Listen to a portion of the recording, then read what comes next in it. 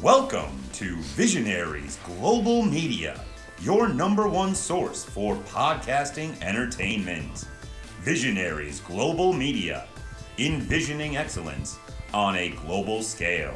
Man from Ringside. Tonight on the Man from Ringside podcast, we have your WWE Elimination Chamber results. Sting's last match is coming up, and he came down from the rafters Wednesday night. We got your AEW predictions, your New Japan New Beginning 2 nights. Just an absolutely perplexing 2 nights of wrestling. That and a whole bunch more tonight on the Man from Ringside podcast. Nigga, if I didn't know any better, I thought you would listen to PSP this week. Oh, no, I didn't. I know you didn't. That's what makes it even more ironic. Ditch that 9 to 5. It's time to feel alive. Hello, Marks, and welcome to the Man from Ringside podcast. As always, I'm your host, Bill Vagey, a.k.a. Kareem Abdul-Jabbar. And sitting directly across from me, we have Jason Cornelius Bell. What's going on, JCB? I won't deny it. I'm a straight beaver. You don't want to fuck with me. And on that lovely note, I'll ask our congregation to bow their heads as I read from the latest edition of the Man from Ringside podcast, volume 349, chapter 3, verse 14. And the good smart saith, hashtag boo the heels. It's all good, baby. Listen, share, subscribe, repeat. The holy trinity of BFR. Good week of wrestling. Didn't wake up at 4 in the morning for Elimination Chamber, but I got it all in. Got the usual wrestling in, New Japan in. I'm ready to talk it all. Let's do this shit. And out there in Portland, Oregon, we have Two Beer Zach Pullman. What's going on, Two Beer Zach? BFR West is in the house. Just very tired. A lot of sleepless nights trying to catch up on Ole Anderson and Virgil / Vincent's back catalog, so I could be a real journalist for everybody today. Yeah. So, before we get into the 3 count, we're coming at you from beautiful St. Charles, Missouri. Before we get into 3 count, the wrestling world lost 2 icons. I guess one that got over as a slave and one that thought that he probably should have been one. We had Ole Anderson and Virgil. I've been thinking about that line for a while. So let's, I guess we can start with Virgil. Everybody knows who Virgil is. He started off as, I think he was Soul Train Jones back in the Memphis territories back in the day, I believe. He eventually came to prominence in WWE during the Hulk Hogan era, where he was Ted DiBiase's manservant, which is being nice. Yeah, that's what they called him. They called him a manservant, which basically Go ahead. You know why he was named Virgil? Well, the story is that he was named Virgil as a inside joke about Dusty Rhodes, because that is Dusty Rhodes' right. real name is Virgil Runnels, and that's why he was Vincent in WCW, is because they were like, okay, fuck you, if Vince McMahon's going to call you Virgil, we'll call you Vincent. Jason, memories, thoughts about Virgil, his legacy. He had a bit of a third act. Was kind of in on the joke. He was present on the autograph circuit and things like that. But thoughts, Jason? For me, when I think Virgil, I think of DiBiase and that run where he would give $100 for fill in the blank act. The one that really stuck out to me as a kid, where it was a little kid. It was a black boy. He's like 8 or 9 years old, and DiBiase's like, if you dribble this ball 10 times, I'll give you $100. So he's dribbling it, he gets to 7, 8, 9, and then DiBiase kicks the ball or whatever. He's like, oh, that little black boy's name? Jason Cornelius Bell. Scar me for life, you motherfucker. I'm kidding. You would have been 30 by then. So DiBiase kicks the ball, and Virgil's just stone-faced, you know what I'm saying? That's what I remember about Virgil. No matter what happened, he would always, more times than not, be just stone-faced. Unless he was in the ring getting his ass handed to him, and that's something different. He was a great heater for DiBiase, and that's what you needed for DiBiase as a heel. You couldn't have him take L's or getting his ass beat. That's why you had Virgil there. The WCW days, kind of more NWO-esque. He was like the 15th member of the NWO, which was fine. By that point, Virgil was over. It didn't even matter what he was named or what he did at that point. He was fine. And then the back end, like you said, he just took advantage of everything that was presented in front of him, and hopefully made some money out of the interview, or not the interview circle, but the signature circle. We're just rooting for him at that point to eke out a living. But he is certainly iconic to a wrestling fan of a certain generation. That generation includes Zach. Zach, your thoughts on Virgil? Yeah, I mean, as Kevin Nash said, the only two things in this business is the money and the miles, and he made pretty much a career in like the biggest wrestling that's ever been by just being a stooge and taking bumps and basically making a living off of other people's pettiness, like with the Virgil and the Vincent thing. But yeah, I was pretty young when he was Virgil, but I remember him most for sure. I mean, I was watching, but I remember him most for sure whenever he was Vincent and he was just out there getting beat up by Sting and taking bumps every single week.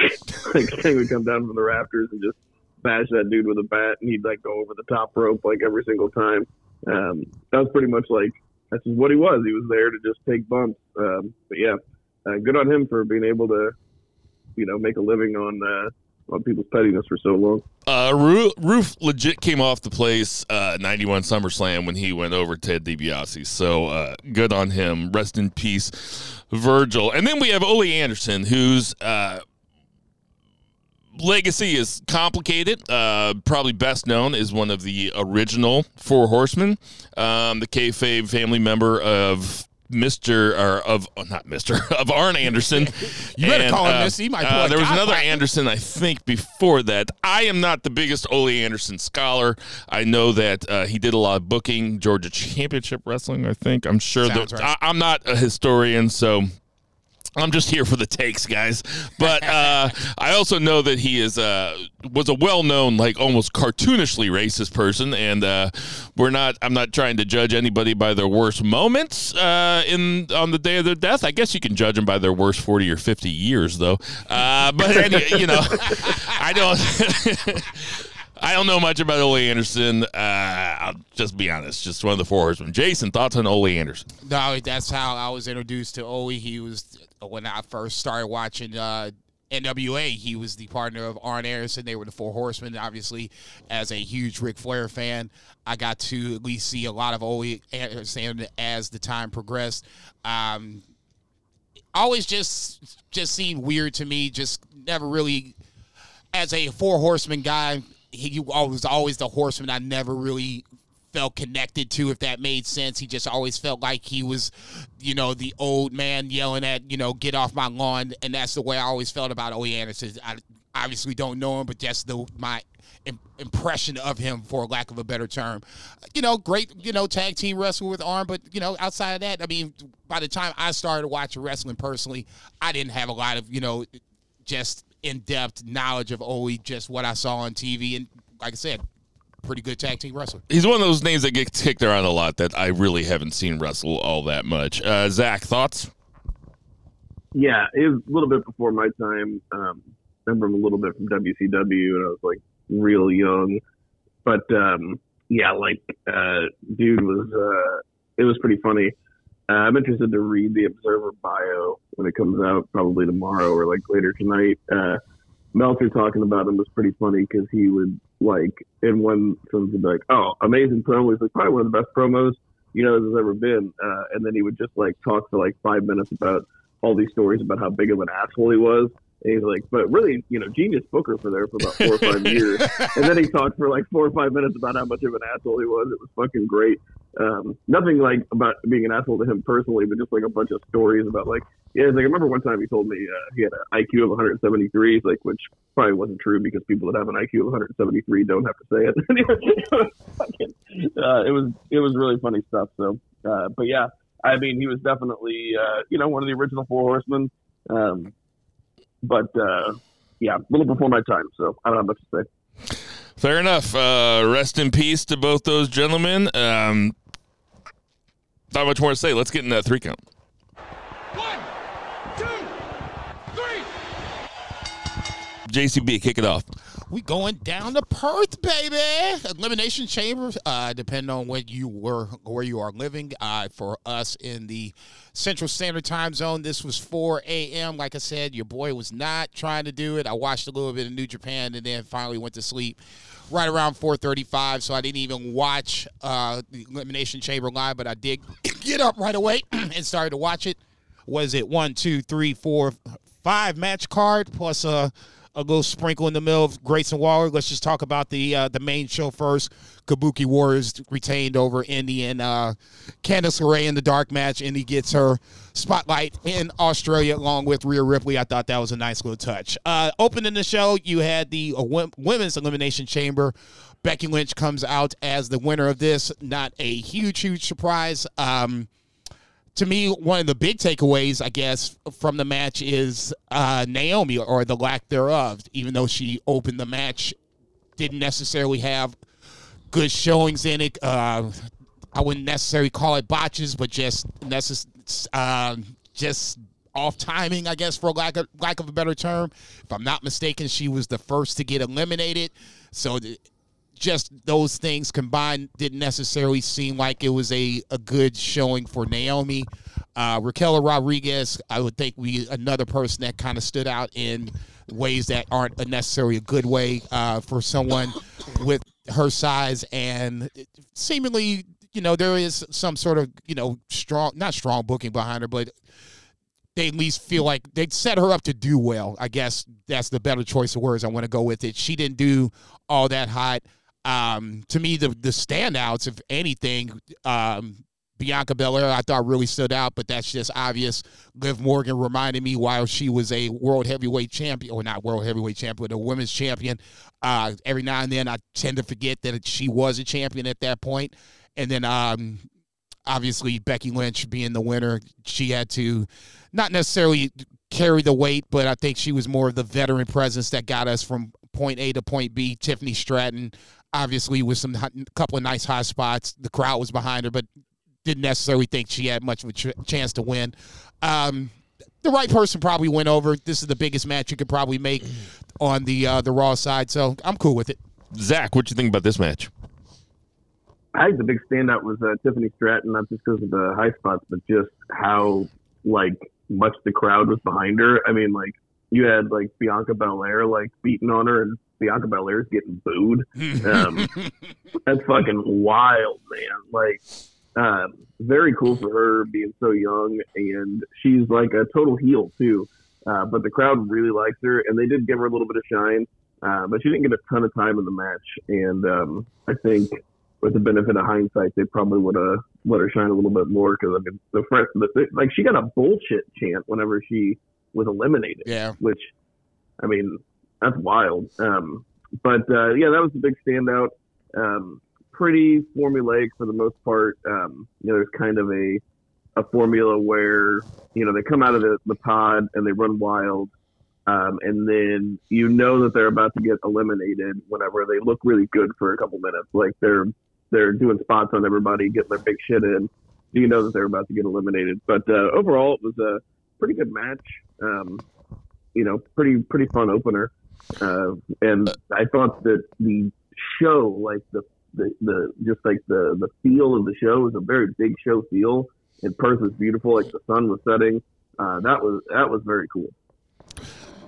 Yeah, the venue and the atmosphere was cool as fuck. This was, out of the 2 Elimination Chamber matches, I thought that this one was a better put together match. I think I enjoyed watching it more. I thought Tiffany Stratton was fucking great.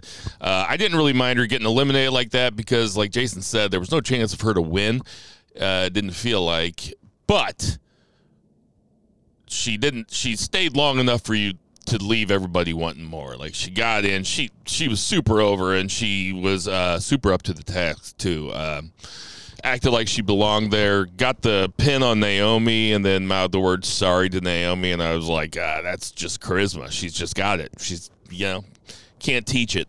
and it was really good shit. Becky going over. I like the finish, too. I like how Liv eliminated Bianca, and then Becky got Liv, like, right after, because the suspense wouldn't have been there for Becky versus Bianca, but it also doesn't allow so Becky didn't pin Bianca either. So there's some story that they can tell with that. The right person went over. This was mega fun. Fair enough. Next up, you had the Undisputed Tag Team Championships, Judgment Day, with being Finn Balor and Damian Priest versus the New Cross Republic. Is that right? New Catch Republic. New Catch Republic. Sorry, I was going to say I thought it was Catch, but I wasn't exactly sure. Catch. I'm thinking NXT, but neither here nor there. New Catch Republic with Tyler Bate and Pete Dunne. Didn't think that the challengers had much of a chance coming into it, and then all of a sudden I'm sitting there thinking, I'm watching the match, I'm like, damn, is this shit getting ready to happen? Didn't happen, unfortunately. The tag champs retained. I thought this was one of a couple of chances to have Damian Priest drop the tag titles before WrestleMania. Not saying that it can't happen. It's 40-some-odd days between now and then. It can still happen, but this felt like a chance to do it, and do it with a team that actually, has some sort of history together and makes a little sense. Neither here nor there. I thought this was a pretty good match. I like Tyler Bate and Pete Dunne together. I hope they stay together a little while longer versus, just have them in tag team purgatory where DIY seems to be after losing to Judgment Day. But no, this is a pretty good match. Just unfortunately for New Catch Republic fans, just not their day to be. Zach, what you think? Yeah, I went on a limb and picked New Catch Republic. I love the moxie. Yeah. But overall, a lot of good wrestlers in here, so definitely a super fun match. Tyler Bate and Pete Dunne, besides just having a lot of chemistry, they're great opponents. They're obviously great teammates as well.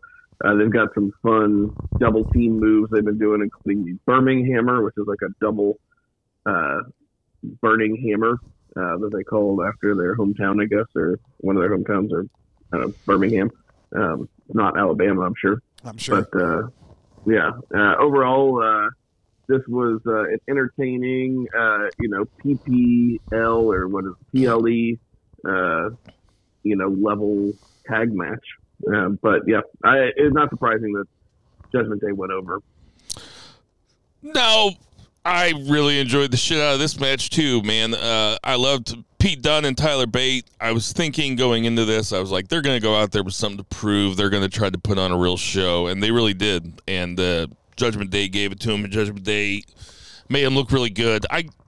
If I'm nitpicking, and I always said this about Big E's big ending too, what's Pete Dunne's finisher called? The bitter end? It looks like it looks like he's taking the move.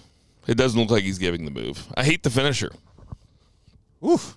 Nitpicky, I know. That motherfucker looked nice to me, but that's just me. It looks like he's getting slammed. I totally see what you're saying. I'm not saying I disagree with you. I'm just saying, they're going to like the move.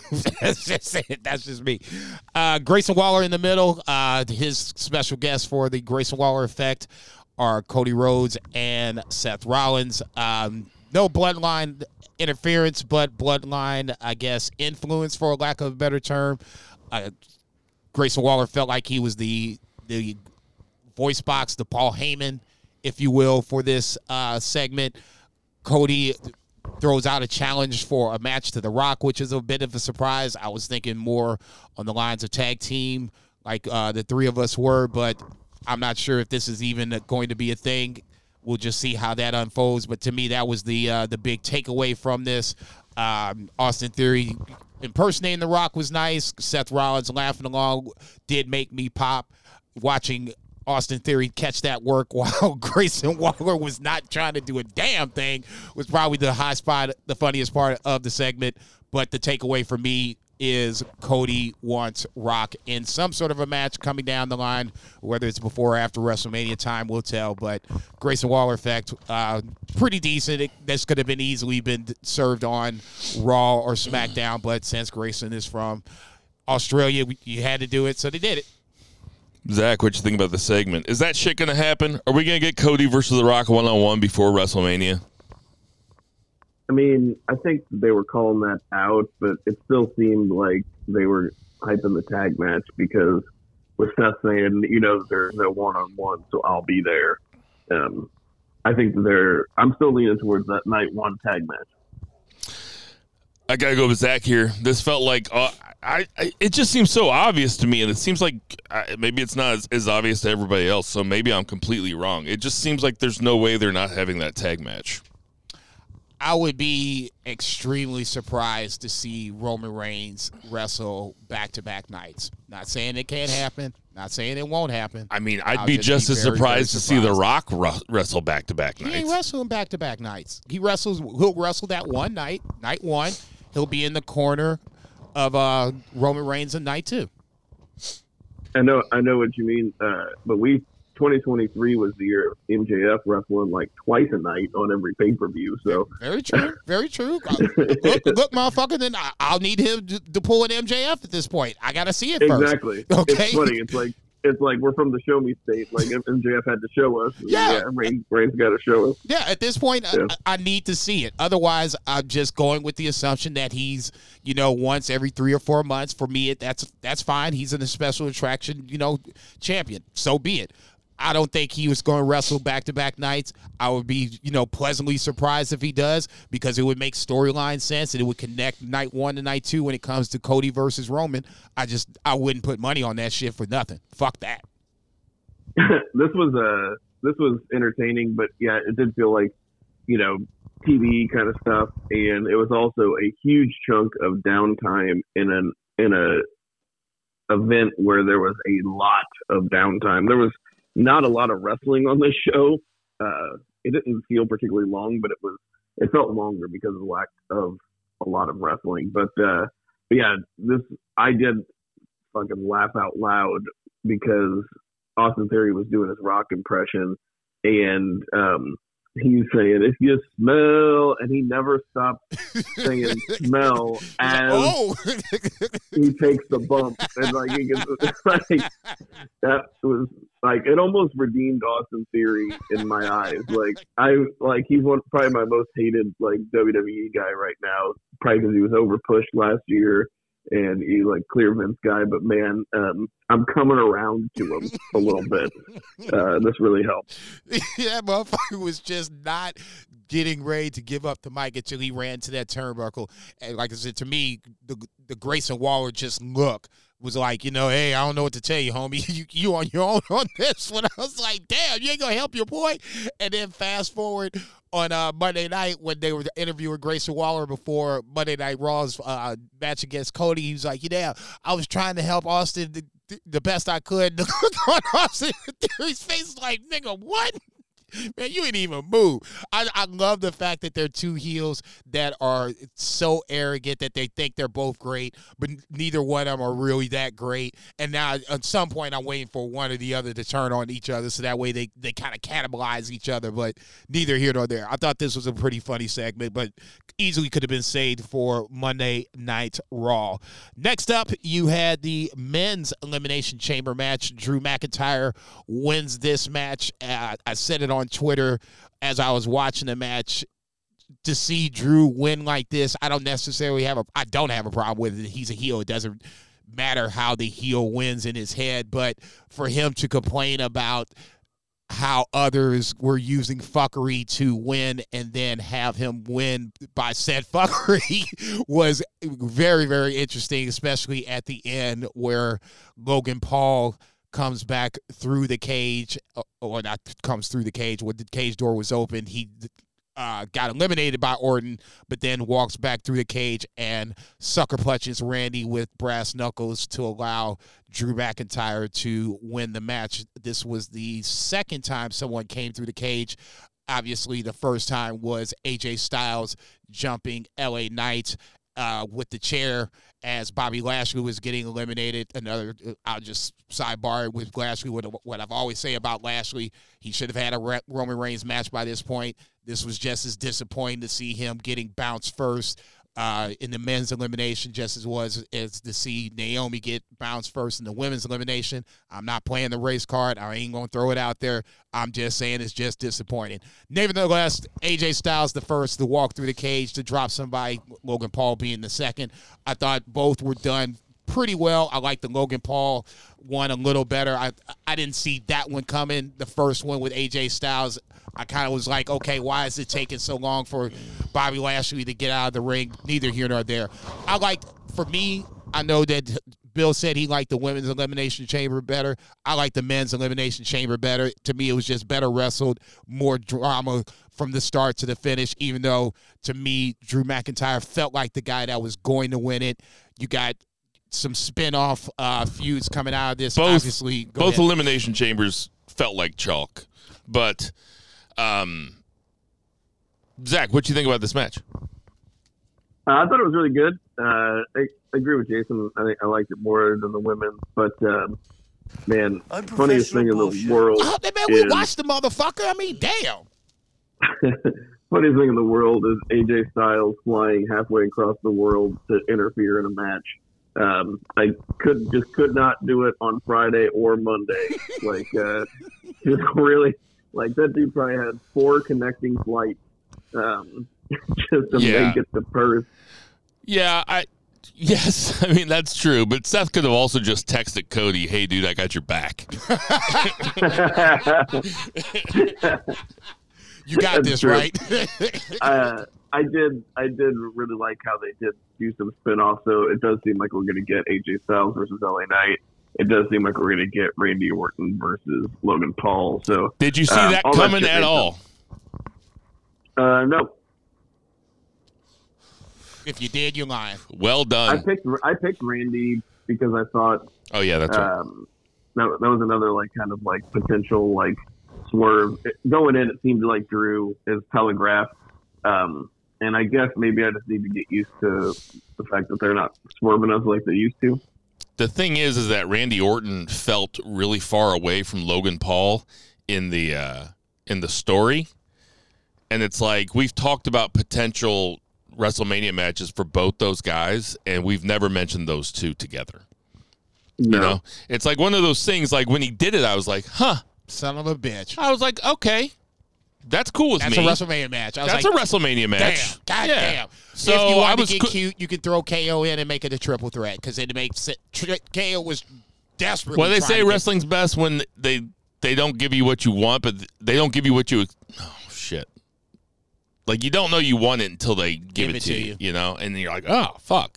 So yeah, that's cool. McIntyre going over was obvious. Didn't expect it to happen that way, so it's a creative finish, and I give him points for that. Yeah, for sure. And to me, like I said, the fact that he was harping on how things were going against him due to fuckery, he ain't harping on that shit no more. He was real. He was cheesing like a Cheshire cat on Monday night. So I guess it all just depends on how things fall for you. And right now, things are falling well for Drew McIntyre, just like Domino. Anything else stand out to you in that match, Zach?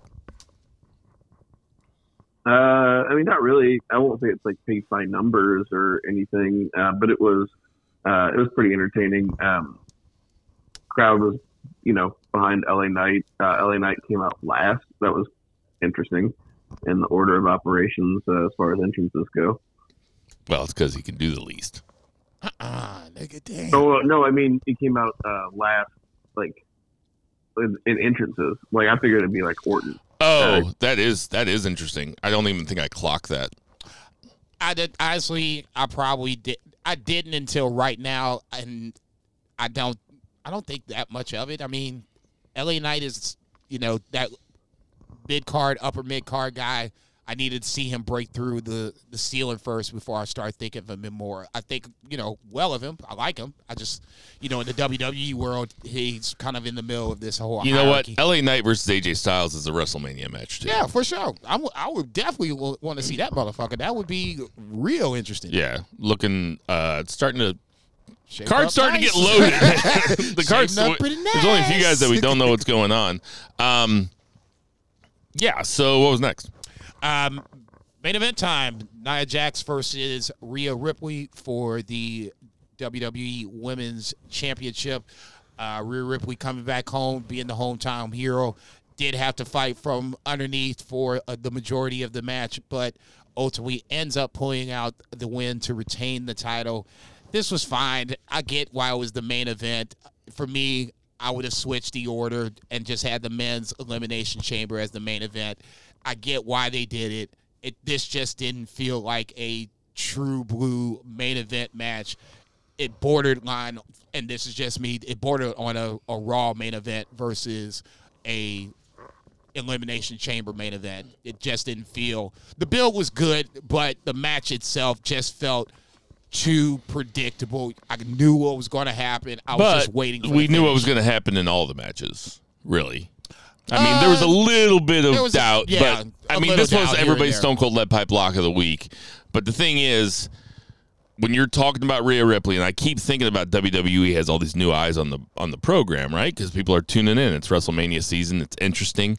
And when you have a chance to take someone like Rhea Ripley, who you've presented as a huge star, but maybe you got some new people watching, and they're like, oh, I'm here to watch, Cody Rhodes, or I'm here to watch Drew McIntyre, or I'm here to watch The fucking Rock or Roman Reigns, and I'm tuning into WWE because an Elimination Chamber sounds cool. And you got a chance to make Rhea Ripley look like as big of a star as you possibly can.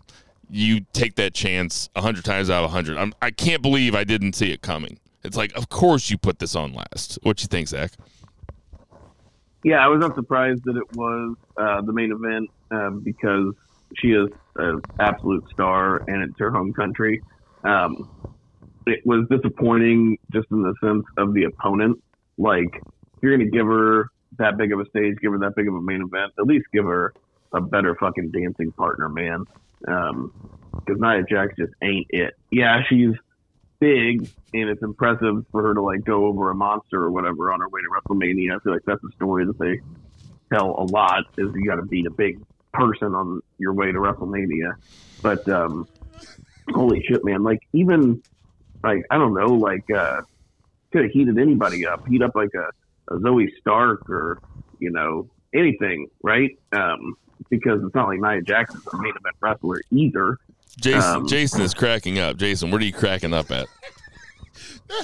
I'm over here like, and I said it on Twitter, and that's what the funny part about it is. This is why I love wrestling, because it's all subjective. We all look at the match, and we all see different things. I'm on Twitter like, Nia Jax, did pretty good. I think she'll be a future champion someday. Blah, blah, blah, blah, blah. I'm giving her flowers. Zach's over here like, you know what? Fuck this bitch. I mean, he's right. She ain't it.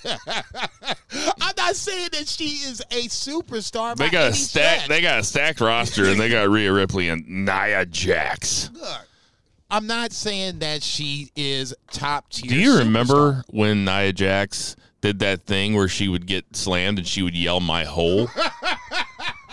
It happened like one Raw, maybe two Raws, and she goes, "My hole," and we were like, "What the fuck?" I was at. She had to have lost a bet. What? That's probably the most likable she's ever been. I was at Jinder Mahal's house, and we were watching that episode, and I'm like, what the fuck did she just say? It's easily one of her more memorable moments, not knocking Becky's nose out of place. Anyway, Rhea looked cool. Great crowd. Fun event. I would like to talk a little bit about Raw because I thought the Gunther segment was very interesting. Because Gunther comes out, starts talking about Gable. They're doing something with Gable. He keeps talking about it being WrestleMania season, so it looks like Gable's going to get some kind of match. Are they going to put Gunther in like a fatal four-way? And what was with the Judgment Day coming out? That's like a wet fart to me. They're the last people I want to see come out there and talk to Gunther. They're not going to do Imperium versus... Are they going to do Imperium versus Judgment Day at WrestleMania? Put all the belts on the line? Whoa. I mean, damn, I was not even... I was just taking, point A and point B. Damian Priest comes out, talks some shit, says he wants Gunther's title. Okay, fair enough. Now, if you want to throw Sami Zayn into this mix, like we had talked before last week, he won against Nakamura. Chad Gable is talking that same WrestleMania shit. I've been saying Chad Gable's going to be the guy that beats Gunther. I didn't even think about a fatal 4-way until you just said it. I was thinking Priest versus Gunther. Priest loses to Gunther, and then somehow he has to lose the tag titles beforehand so he can cash in that WrestleMania weekend. To me, Damian Priest cash in on WrestleMania weekend is what I'm looking for at this point. I'm not sure what he does before that. Zach, what do you think we're going to see? I think that's pretty smart because it gets a multi-man. It gets more people on the card too, and I never thought of it, but it's a way to get the title off Gunther without Gunther even losing, and then he can just catapult to the main event scene. Yeah, but you got to have Gunther lose, though, don't you? You got it all built up. Okay, I saw this on Twitter as a perspective match. What if Sheamus comes back and beats Gunther? Nah, I don't like that. Sheamus, those guys had those awesome matches last year, but I don't like it. I think the only if Sheamus comes back, he's got to lose to Gunther. Lose to him again. The IC title is Keep the losing only that title motherfucker. he's never had before. I don't care. I don't give a fuck about the belt Sheamus' ass. Let me take a dump on your take. Oh, man. That's so funny because that's exactly how I feel, too. He's fine. His time has passed. But he was having those awesome matches. There's two ways you can have an up-and-comer get it. I still like the idea of a Braun Breaker taking it off of him.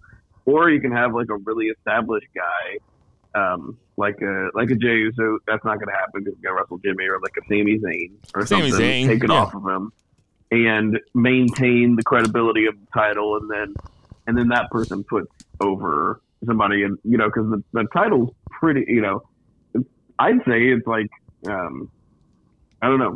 It's either tied for second or it's definitely number 3 at least as far as titles in that company go. Give me a fatal 4-way with Sami Zayn, Chad Gable, Gunther, and Dom Mysterio. You got to throw Dirty Dom in there. Give me that fatal 4-way. That crowd would be fucking electric. That would be fucking awesome. All 4 of those guys are good for their own shit. I wouldn't be. I'm a Dom guy. We all know I am. I would not be upset if Dom was a part of a fatal 4-way. He's clearly not going to win that in that scenario, but I would love to see him on the card again. Anything else happened on Raw that's worth talking about? I'm sure there's something. Drew and Seth had their promo battle or whatever. I thought that was just interesting in the sense of the what if game. What if I'm right? What if I'm healthy? What you gonna do now? So it plants a seed back into Drew McIntyre's mind where he was coming in, feeling pretty good on top of the world or whatever, and now Seth dropped a little nugget back into his head, putting some doubt back into his mind. So I thought that was a pretty good all right. No, I thought it was pretty good, man. What'd you think, Zach? The promo stuff, that was totally fine. Raw was, I don't want to say underwhelming. It was fine, but it's been pretty really good lately, and at least the shortened version that I watch on Hulu. And this week I was just kind of just keeping up with it, and all those motherfuckers totally that fine. just flown back from Australia, they were fucking tired. Yeah, I don't feel bad. Yeah, yeah, I get it. I thought the ending with Heyman was just whatever, You got to do something with Cody between now and WrestleMania. There's going to have to be a couple this D pluses. Yeah, this is the hoop jumper we're going to have to deal with to get us to WrestleMania. So that is what it is. McIntyre doing that punk thing at the beginning, sitting down Indian style in the middle of the ring was that motherfucker doing the Lord's work. Yeah, that was really good. Really good stuff. Continuing to rip on Punk while Punk is not there to defend himself is phenomenal. It's what heels are supposed to do. That's what you kick that motherfucker when he's down. When he's in the dirt, you kick some more dirt on him and you stomp on the grave. That's what the heel is supposed to do. And giggle while he's doing it.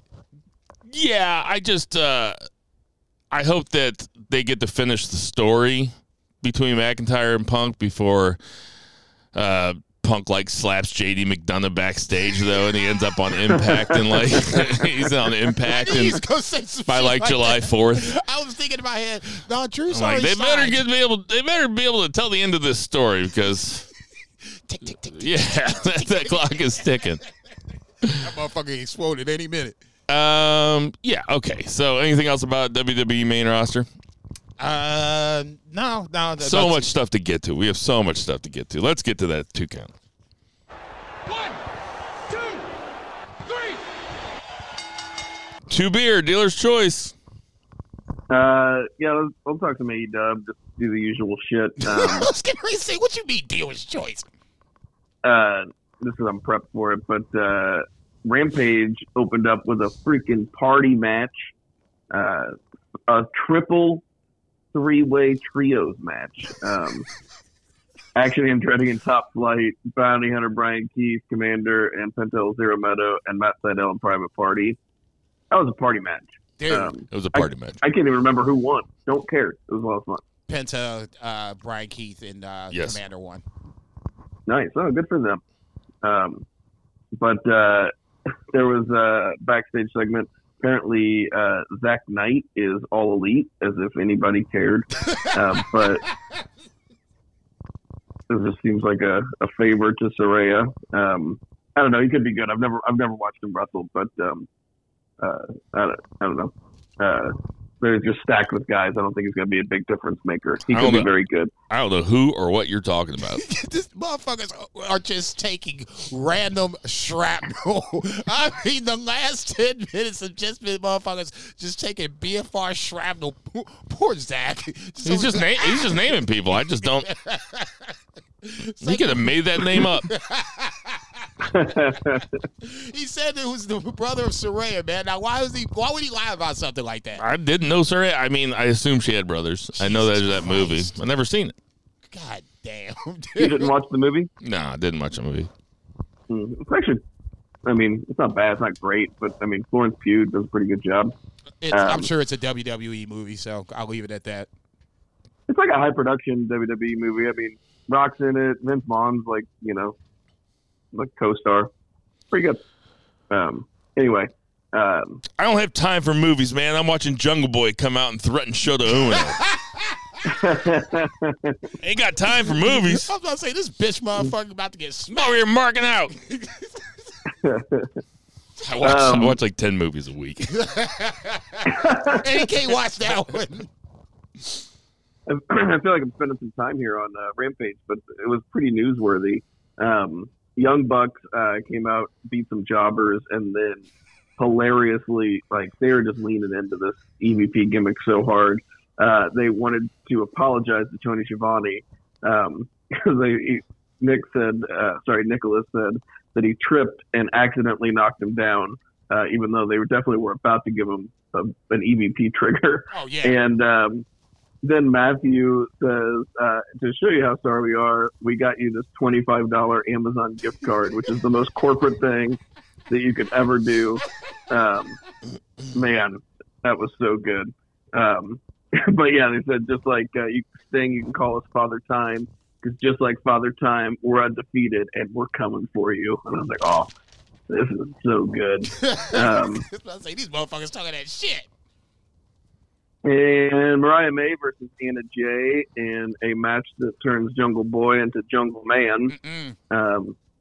Every Jungle Boy turned into a Jungle Man watching that one. And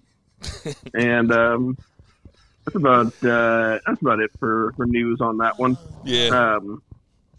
Let's see, what do we got for Collision? Saturday night's all right for fighting. Started out wild. I'm going to tell you. Powerhouse Hobbs versus Sammy Guevara. I mean, no DQ match. Sammy Guevara is crazy. That's all you gotta say. That dude is crazy.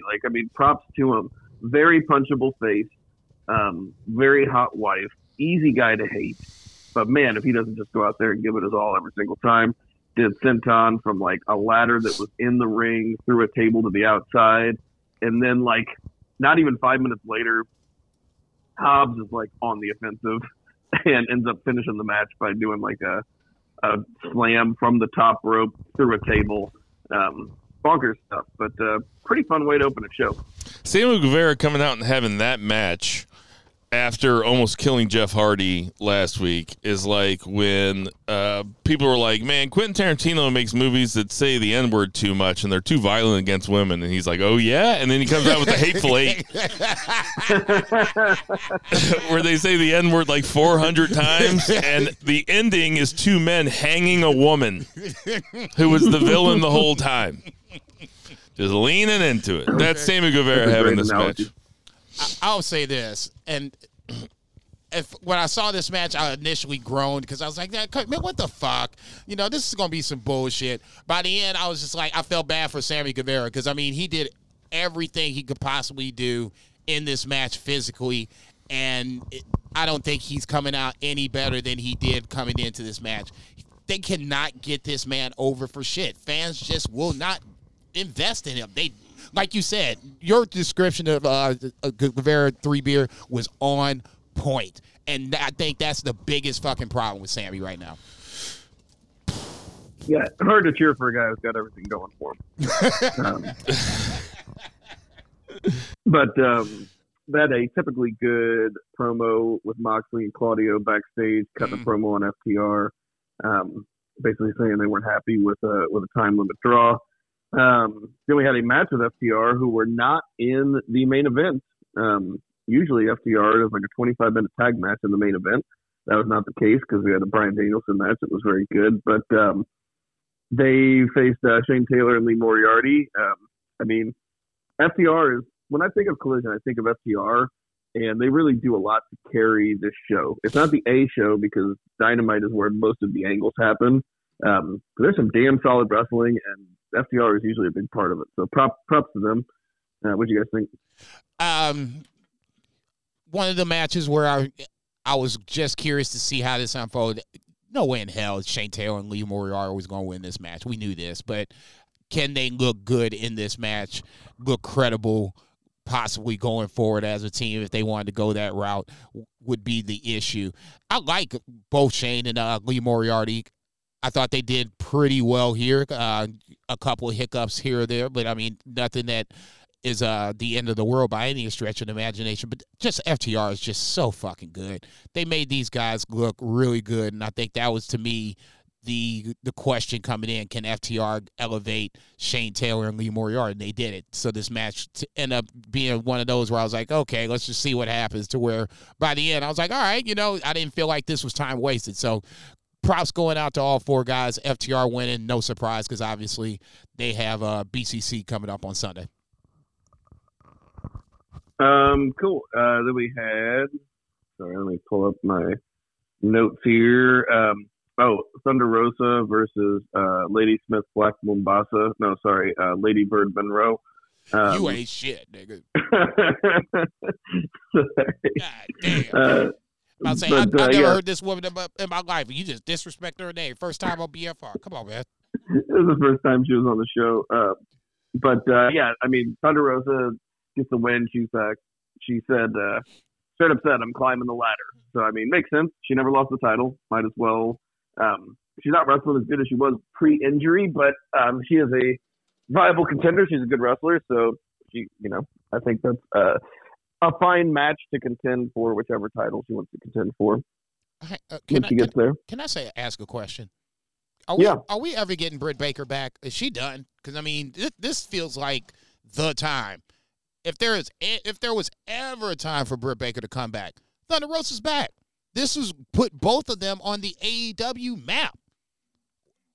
Wouldn't this be the time? I'm almost positive, like, we're gonna get, like, this is me. I have no idea what's going on. I have no idea why she was gone for so long, or like whatever. I don't know the plans.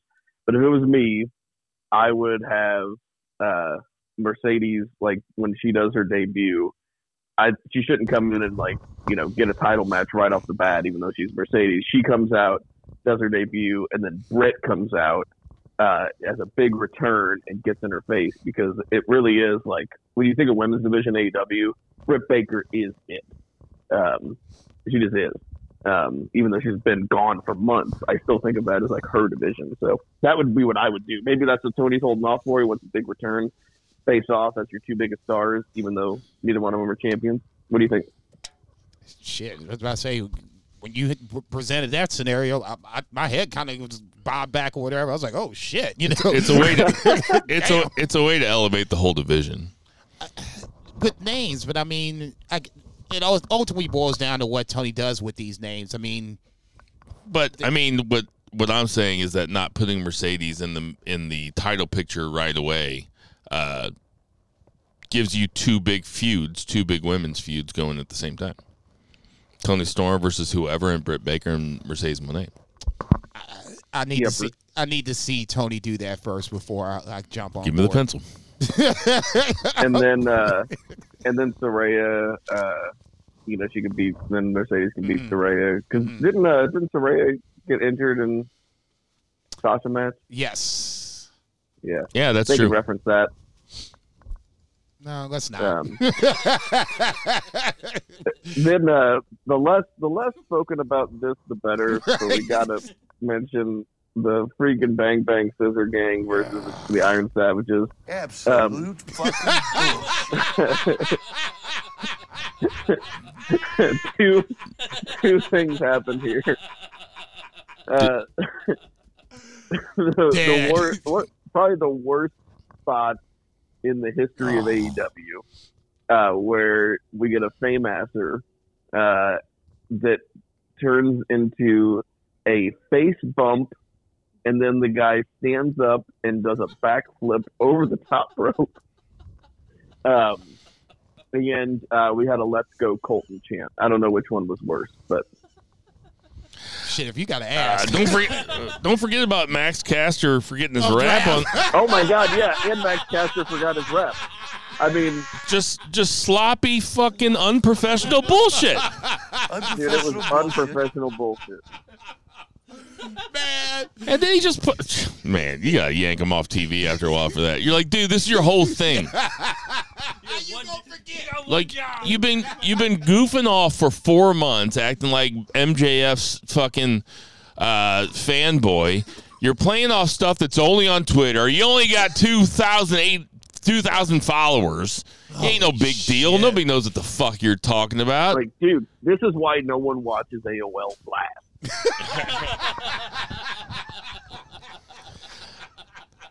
Man, fuck the Bang Bang Scissor Gang. This is terrible. It's terrible. The Acclaimed are terrible. I'm back to thinking they're terrible. No, dude. No. They are. They're terrible. Oh, hang on. I'm back to it. Hang on. Let's everybody come off the ledge a little bit. I'm not saying that they fuck are. Them. Hang on, man. Listen to how bad I think the Acclaimed suck. Oh, Jesus. They are bringing the ass boys down.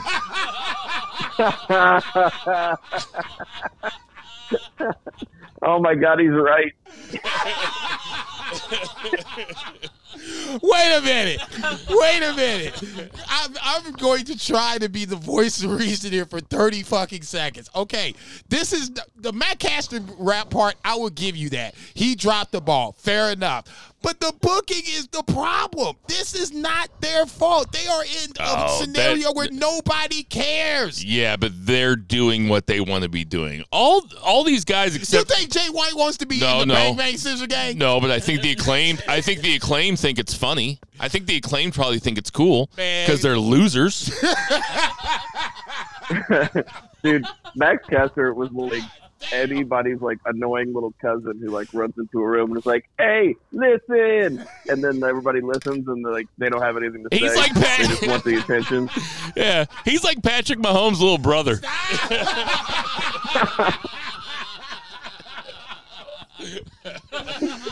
What's that motherfucker's name?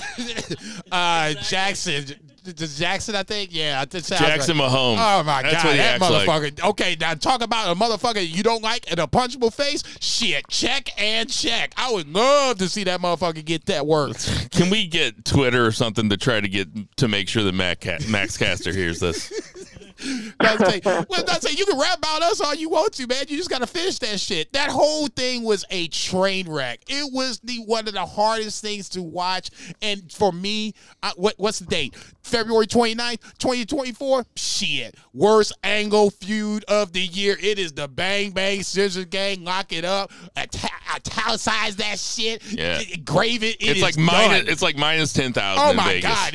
There is nothing that anybody can do in pro wrestling world that can be worse than this. It's dragging everybody now.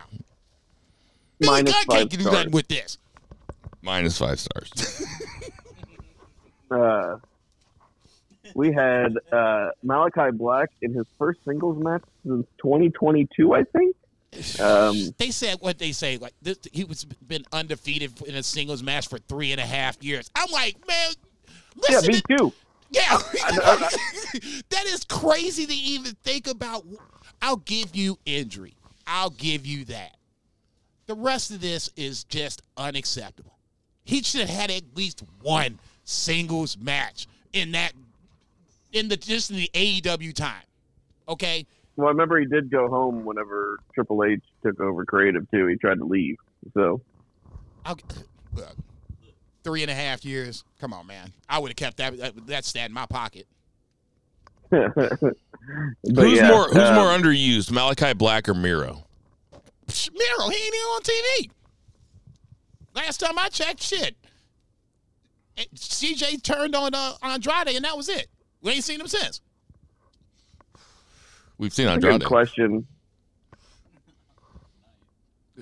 I'm gonna leave that alone. I'm gonna leave that alone. That's an easy dunk on Andrade. Did you skip the Bryan Danielson promo where he made fun of Eddie Kingston about his promos? He's like, oh, there's the boom. He's like, there's the mic, there's the cameras. That was really good. As he started doing that, I was like, Bill is somewhere smiling. Oh, I loved it. It just proves that Bryan Danielson listens to the podcast. Yeah. Jesus Christ, I'm dying. After this match, Mark Briscoe came out. Lights went out. Mark Briscoe came out. So we've got more Mark Briscoe, House of Black damn stuff. It, Mark. You got to come with more than one man. Shit, what are you doing? Serena Deeb beat Lady Frost. Not much to say here, except Serena Deeb seems like she's also climbing the ranks. She's going to be getting the title match soon. And then we had Bryan Danielson versus Jun Akiyama, which was awesome. And Eddie Kingston on commentary was also awesome.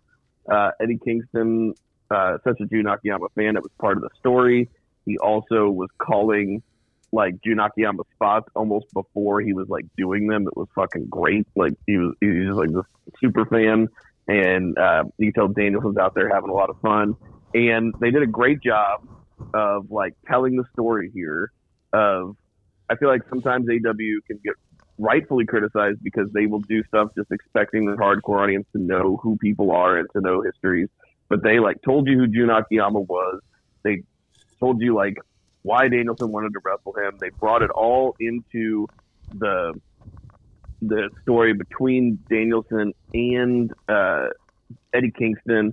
And at the end, they did an angle where Danielson shook Akiyama's hand, but then turned around and flipped Eddie Kingston off. Akiyama didn't like that. He slapped Danielson. And then Danielson seemed like he apologized. Then he low-blowed Jun Akiyama, and that was a big heel move. Got Eddie Kingston's rile up. So super, super cool ending. I don't know, it was a big marquee match, but it was definitely something that I thoroughly enjoyed as a main event to a Saturday Night Wrestling show. Jason. Depending on how big of a mark you truly are, this was, a big time match or just, a borderline dream match. Like I said, just depending on how big of a mark you are. Not too familiar with Jun Akiyama, but I do know the name. I've seen a handful of matches, so I was genuinely curious to see how this was going to unfold. I love the match. The post-match shenanigans was just on point. It's hard to hate Bryan Danielson, but I think he's one of the better heels in wrestling, and he proved it once again here. Low blowing Akiyama after the match, I didn't necessarily see coming, but it was perfect. It got Eddie in the ring, and then the next thing you know, all hell breaks loose. So, yeah, match was great. The post-match was the cherry on top. Bryan Danielson matches always deliver. It was a cool match. I'm going to be kind of a downer about it, though, I think. Well, not a downer about it. I mean, I enjoyed the match, and I guess you're kind of damned if you do, you're damned if you don't. Because I'm sitting here thinking, man, I watch a lot of fucking wrestling, and I think that I know a lot about wrestling. Testify. And I've never heard of this dude, you know? And I guess that's on me. I don't know. I feel like I do a lot of work to watch a lot of wrestling. I mean, he's not really been like a big star since like we've started the podcast. Like he was much more like, you know, 20, 30 years ago, like All Japan. So, I mean, don't feel bad. Right. It just seems to me like a strange match to close it out. Like, am I going to watch it? Yes. I watch everything. You gotta watch this shit. I don't know if they are trying to garner ratings, though. It just doesn't seem like the way to do it. I don't care how Tony Khan spends his money. I'm happy to watch it. It just seemed kind of weird to me. I mean, it's not like more people have heard of Ishii, you know? And so when you have him versus Orange Cassidy, that's one thing. I don't know. This guy, it's like, okay. And then on Wednesday, you have Jericho fight his buddy's kid. It's like, wait a minute. What are we doing here? I didn't necessarily have a problem with either or match. I mean, I want to watch all the matches, of course. It's just like, what are you guys doing? Like, WWE is so fucking hot, and it's like they're sitting there in neutral. I think this was part of Danielson's checklist of guys he wanted to wrestle. Okay. Fair enough. I didn't necessarily have a problem with, you know, ultimately it got back to where it needed to go, and that was the build for Eddie Kingston and Danielson for Sunday night. I didn't have a problem with it. You know, I get what you're saying. You just had to go do a YouTube search for Jun Akiyama. Yeah, I get that. I know. You got to do a YouTube search for him. Okay, I get that part. But I don't think this is I got movies to watch. This isn't the most egregious use of talent by Tony Khan. Okay, let's go that route. All right. Okay, Zach. All right. Dynamite opened Hangman Page limping to the ring. And then I'm like, you motherfucker. I'm like, you ain't shit. You think you fooling motherfuckers. And Swerve came out, and man, like, what a babyface pop. I mean, the fans were behind Page. You know, they're chanting cowboy shit. He was a babyface here for at least a moment. And then Swerve came out, got a fantastic reaction. And, I mean, he was even in his promo, he was still the cocky Swerve, but he was like, it was a very babyface kind of promo. He's like, man, he's like, I've been trying to kill you. You've been trying to kill me. He's like, I might have like overstepped some, you know, like. I was gonna say it's the only babyface promo that includes the words "I threatened harm on your infant son." Yeah. It's like, well, he's admitting it. Okay. You know. I couldn't have laughed so hard through a part of a promo that felt like it was supposed to. You know what? He he still has not. I mean, kayfabe style. He still has not apologized for Prince Nana eating those blueberries. Man, that is a fucking violation. That is a violation, and amends need to be made. Okay. Well, I think he got it this week. Maybe he sent him an Instacart, you know. But another man eating your wife's blueberries. Okay, that pushed him over the edge. Rubbing your rhubarb. Samoa Joe comes out to another babyface reaction. We really have you know, Samoa Joe, like people, like he's another guy who's like kind of technically on the heel side, but like people fucking love him, and he's so good in this role, like as top guy. Like, you know, it's really reminding me of like he was like an unbeatable force, like in NXT whenever he was the champion, right? Like he's really good at being a top guy champion. Man, he was awesome in NXT. I forgot about that. so good. Like, you see him as a fucking Him and world Balor. beater. Oh, yeah. Dude, and so, anyway, this is all to say that we are getting a three-way. That was the angle. Hangman actually hits Swerve with the crutches and says, you're not going to get this title. But Joe's just out there saying, like, I don't care if it's one of you or both of you. I've beaten both your asses. And the crowd's like, yeah, you are. You're fucking awesome. You're going to beat them both. And Okay. I mean, not to spoil any like predictions, but I would not take this title off Joe on Sunday. We got predictions coming up.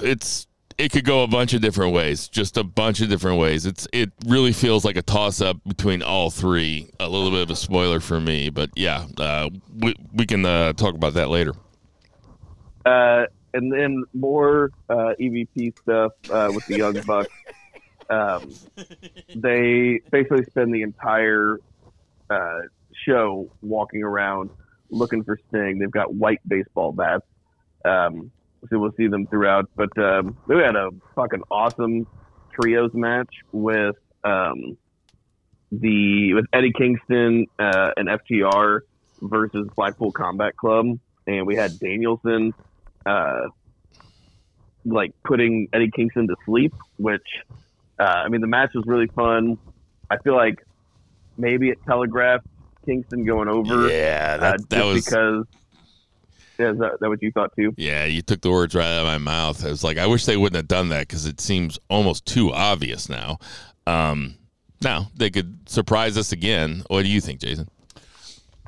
I was honestly, as the match was unfolding and as wild as the match was getting in and out of the ring, I was like, okay, this is going to be another draw because you don't want anybody to get pinned in this scenario. You want to keep the suspense. The match was long. That's why I was thinking this was going to be a draw. Because it just kept dragging. Everybody was kicking out finishers, all kinds of crazy high spots, and all this shit. So Say this about FTR, man. They got cardio. Those motherfuckers do not go out there for less than 20 minutes. Nope.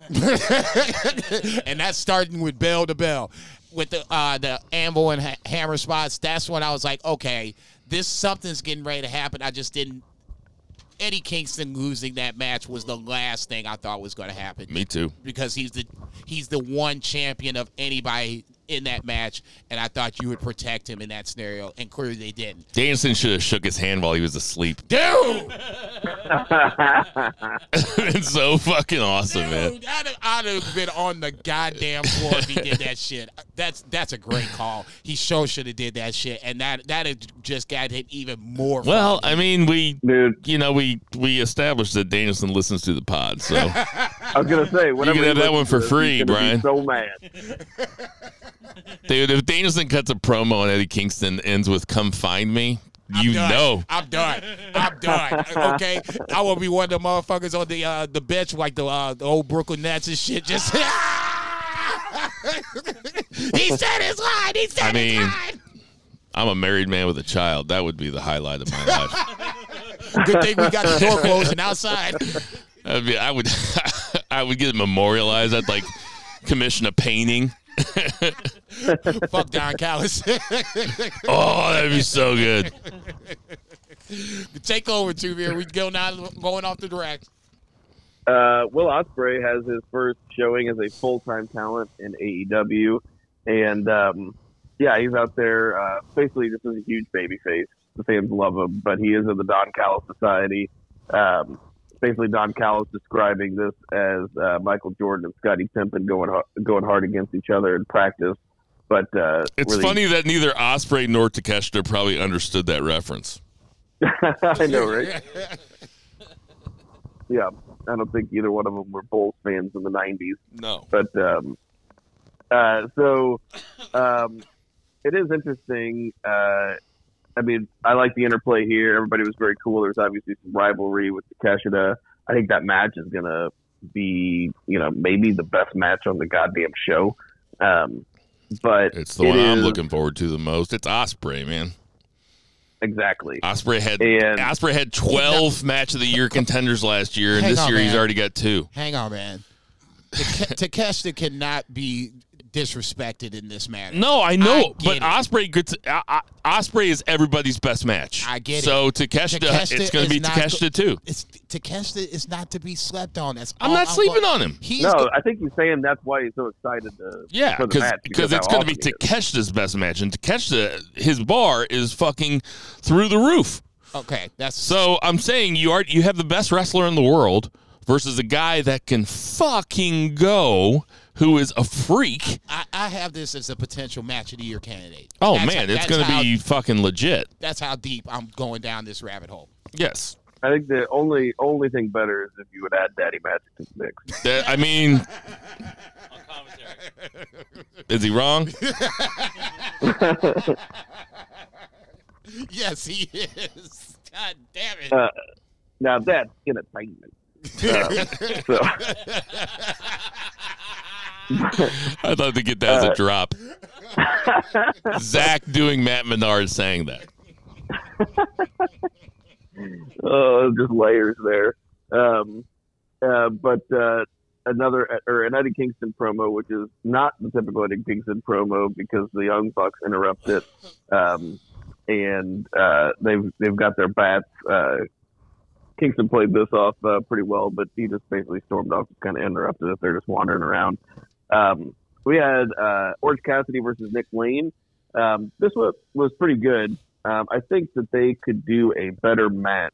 I don't know if it was like placement on the show, or if they were just like, I don't know necessarily like say holding back, but I think these two guys could really blow the roof off if they were, given the time. I also didn't time this. I don't know if it was just a length issue, but it was good while it lasted. But of course, Orange Cassidy won. Listen, I make a lot of fun of Nick Wayne being out there, and I do think that I do think that because he's so young, that it doesn't look very major league. However, that is really selling short that this dude is 18 years old and he's already this fucking good. He has virtually no limit to how good he can be because he is learning on TV in matches with the best guys in the world, and he's learning a fucking lot. And he could be the next Ospreay for sure. In 3 years, he'll be 21. That means he's got 3 years before he's 21 where he gets to be on TV doing shit like this. So, hopefully, he gets through those, young, dumb, and full of cum years and doesn't end up, derailing somewhere because he's got to drink Diet Mountain Dew in the airport. He can't even have a beer. Yeah. That's a goddamn shame, boy. You think that motherfucker's drinking Diet Mountain Dew? this motherfucker doing... He's a Baja Blast guy if I've ever seen one. This motherfucker doing cutters off the top and shit. He can't even have a goddamn beer afterwards. Yeah, right. Bill stole my taste is real the streets.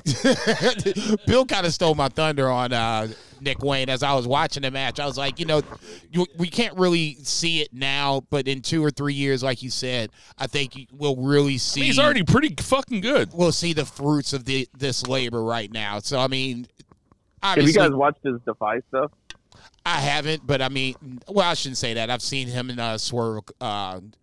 Those 2 matches, but I haven't seen like a library of his shit.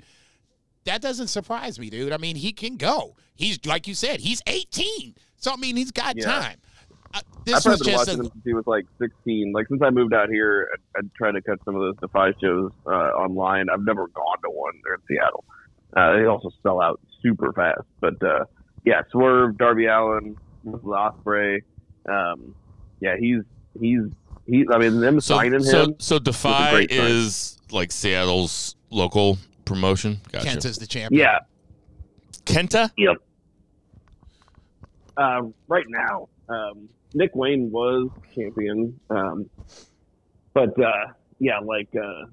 was champion. Darby Allin's the champion. They're all Seattle people, so that's why they're up there. But they do Portland every now and then. Not with the big names though. But yeah, it's a good show. Anyway, sorry for the distraction. Chris Statlander wrestled Sky Blue, and Sky Blue went over. This was pretty surprising. Pretty decent match, and kind of an upset here. That Canadian Destroyer, from that Canadian Destroyer on, I watched this match. Didn't even second screen it. Wasn't even looking at my phone. I was just watching, and thought it was pretty good. I thought it was a cool last 2 minutes of the match for sure. They were both pulling off big power moves with lots of speed. So I was a fan. I'll just say this. As entertaining as I like Stokely, Willow, and Chris Statlander to be, it's not nearly as entertaining as I would hoped, and it's kind of bringing down Chris Statlander, and I'm not even a huge Chris Statlander guy. I'm more of a Willow guy in this scenario, but Willow's already not necessarily being booked very well, so that's neither here nor there. That's par for her course since the middle of 2023 for Chris Statlander. She's gone from beating Jade to now in a feud that doesn't necessarily seem like it has much of the direction. So for her, I kind of feel bad for where it's going on. Sky Blue is Sky Blue, good for her. She got the dub here by nefarious means. I'm not mad about that. I'm just, like I said, for me, I'm more concerned with Willow and Chris Statlander. They both got talent, and the fact that they're not being booked in a manner as such is, I'll just say it's disappointing. I think it's weird that they are baby faces with a heel manager, but it is entertaining, but it's weird. Yeah, it's, the odd couple scenario, and I get that. It's just it needs to be. I'm kind of cool with them trying shit. It doesn't make any sense when you're watching. It's like, why are they hanging out with Stokely Hathaway? Exactly. Okay, so he helped Willow cheat. He cost you the match. So at this point, why are we even hanging with you? Stokely Hathaway is money, though. Oh, no, without question. He should be on TV more often, but his this character just ain't is it. funny. Oh, he was like when he was getting ready to say hoes or whatever. I'd let him cut eat my wife's blueberries. Hang on, man. Hang on. So come on in, Stoke. Hang on, man. You gonna let Stoke over Prince Nana? Dude, I'm not letting Prince Nana can't get within 100 yards of a school. I'm not letting that motherfucker in my house. Fuck that. I guess I don't have a school or the kids to worry about down where I'm at, so fair enough. Go ahead, do yeah, but if you know a dude's not allowed within 100 yards of a school, you probably don't want to hang out with him anyway, though, right? I just want to smoke weed. You act like you act like we gonna hang. No, man, I just want to smoke a joint. Smoking the dart outside the bar with a guy. We're bullshitting. That's it. We go our separate ways after this. I need 15 minutes. Can I get 15? Ain't none of my business. More EVP stuff. They go to Sting's dressing room and there's a bunch of baseball bats hanging from the ceiling. And it was all pink, which is, I think that's a reference to True Detective Season 3. There's a fucking really weird scene where they walk into a room and it's all pink. And I maybe not, but that's what it reminded me of. The room wall is pink? Yeah, it looked really creepy, and it reminded me it's like a really shocking scene in True Detective Season 3. I clearly was not paying that. That was the reference that I thought that was the reference. Maybe that's not what they were going for, but that's what I thought of. Okay. We had Chris Jericho versus Atlantis Jr. I do like them having more CMLL guys on the show. This was pretty clunky overall. They did tell us a little bit of a story. They showed us clips of Jericho and Atlantis from 30 years ago when Jericho was in CMLL. But I don't think Atlantis Jr. works American style very often, even though he worked, Friday Night Mexico, so he used to wrestle in front of big crowds and stuff. But, there were some clunky spots in here, not particularly great. Jericho gets him in the walls of Jericho, and Atlantis throws him the towel for his baby boy. Doesn't want to see his baby boy. Get hurt. This is definitely different than the Akiyama Danielson thing. I could have done without this. Yeah, it's different, and maybe comparing the two wasn't fair of me. But this seems like, maybe Jericho, maybe Tony Khan thinks so much of Jericho and all the help that Jericho has given that when Jericho asked for something like this, Tony Khan's initial reaction is like loyalty. And he's like, all right. He's like, you're my guy. Go ahead. Yes, you can have this match on TV. At the same time, when I'm watching this match, I'm like, where the fuck is Roosh? Where the fuck is fucking Shane Taylor? Where the fuck is Brian Cage? Like, where the fuck is Buddy Matthews, Brody King? Like, these guys can't get matches on TV. Trent Beretta can't get a match on TV. That's when I watch this, I'm like, why are we doing this? And Jericho's starting to look old. Yeah, he's on TV way too much. He's not on this pay-per-view unless he's in that. Yet. Yeah, you're right. He's not on that pay-per-view yet. But, Jason. I did not expect that take, but I couldn't agree with you more. There's so many better ways you could use this time, and I get the wants of others to have these matches or whatever. I expected this match to be better than it was. Clunky is a nice word. I was not even going to go with that. I was just going to say this was just downright disappointing. But I had not high expectations, but just I expected a lot better than what we got. From that point, I couldn't agree with you more. The list of guys that you named that could be getting chances, Malachi Black, I'll just throw him out there because he had his first singles match. Man, there's a bunch of guys I'm missing too. Yeah, a bunch of guys. And Matt Menard. Yeah. But you ultimately you get the point. This was not anybody from the party match that opened Rampage. Yeah, I was going to say there's other guys that could be using this time, but Jericho's Jericho, so you do what you do with it. Yeah. And then the main event angle was, we're going into Sting's retirement match, so they did main event the show with the main event angle and what's probably going to be the main event of the entire pay-per-view.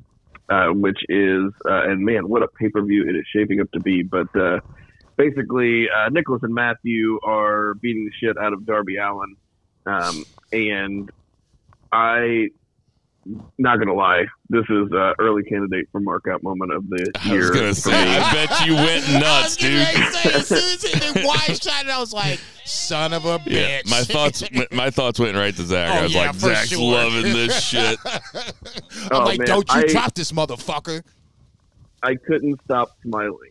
Like, it was so funny. And like, not like all day or anything, but just like in the few minutes that I was watching it, I realized it about myself that I was just sitting there smiling, watching the TV, and if like my wife would have come in, she would have been like, "What is going on with you?" But yeah, so much fun. He comes down from the rafters, just old school, beats him up with the bats, and we are going to have quite the show on Sunday. What you think about this, Jason? It was classic Sting. I was listening to Busted Open Radio this morning. They were doing a WCW Mount Rushmore of the wrestlers, and Sting was one of the guys that were just universally Was named. Goldberg on it? Some people did name Goldberg, which is not a huge surprise, but, neither here nor there. I was like, hey, man, go ahead and say Goldberg. Fuck Ric Flair, right? Fuck Lex Luger, fuck Sting. We're going to say Goldberg. Anyway, this is just, it goes back to one of Sting's greatest Psychosis, moments. Blitzkrieg, Glacier, and Goldberg. Let's go Inferno. Shockmaster.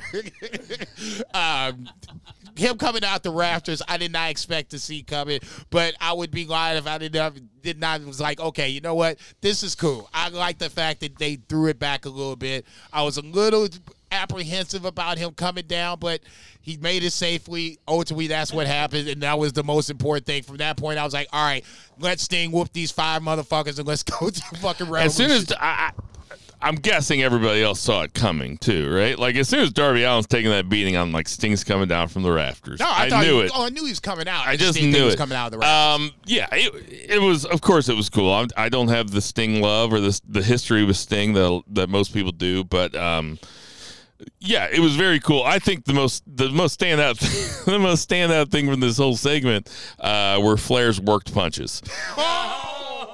They were really something, man. Oh yeah, I forgot about Flair coming down. Oh, I did too, purposefully so. Stop it! Why are you doing this to me? He shouldn't be out there doing that shit. No. What a swerve, though! I really thought he was going to have the Young Bucks back. Oh my God! No, I would be lying if I said I wasn't swerved with that. He had to throw 5 punches before I realized that he had turned on him. I thought he was just kind of palling around with him.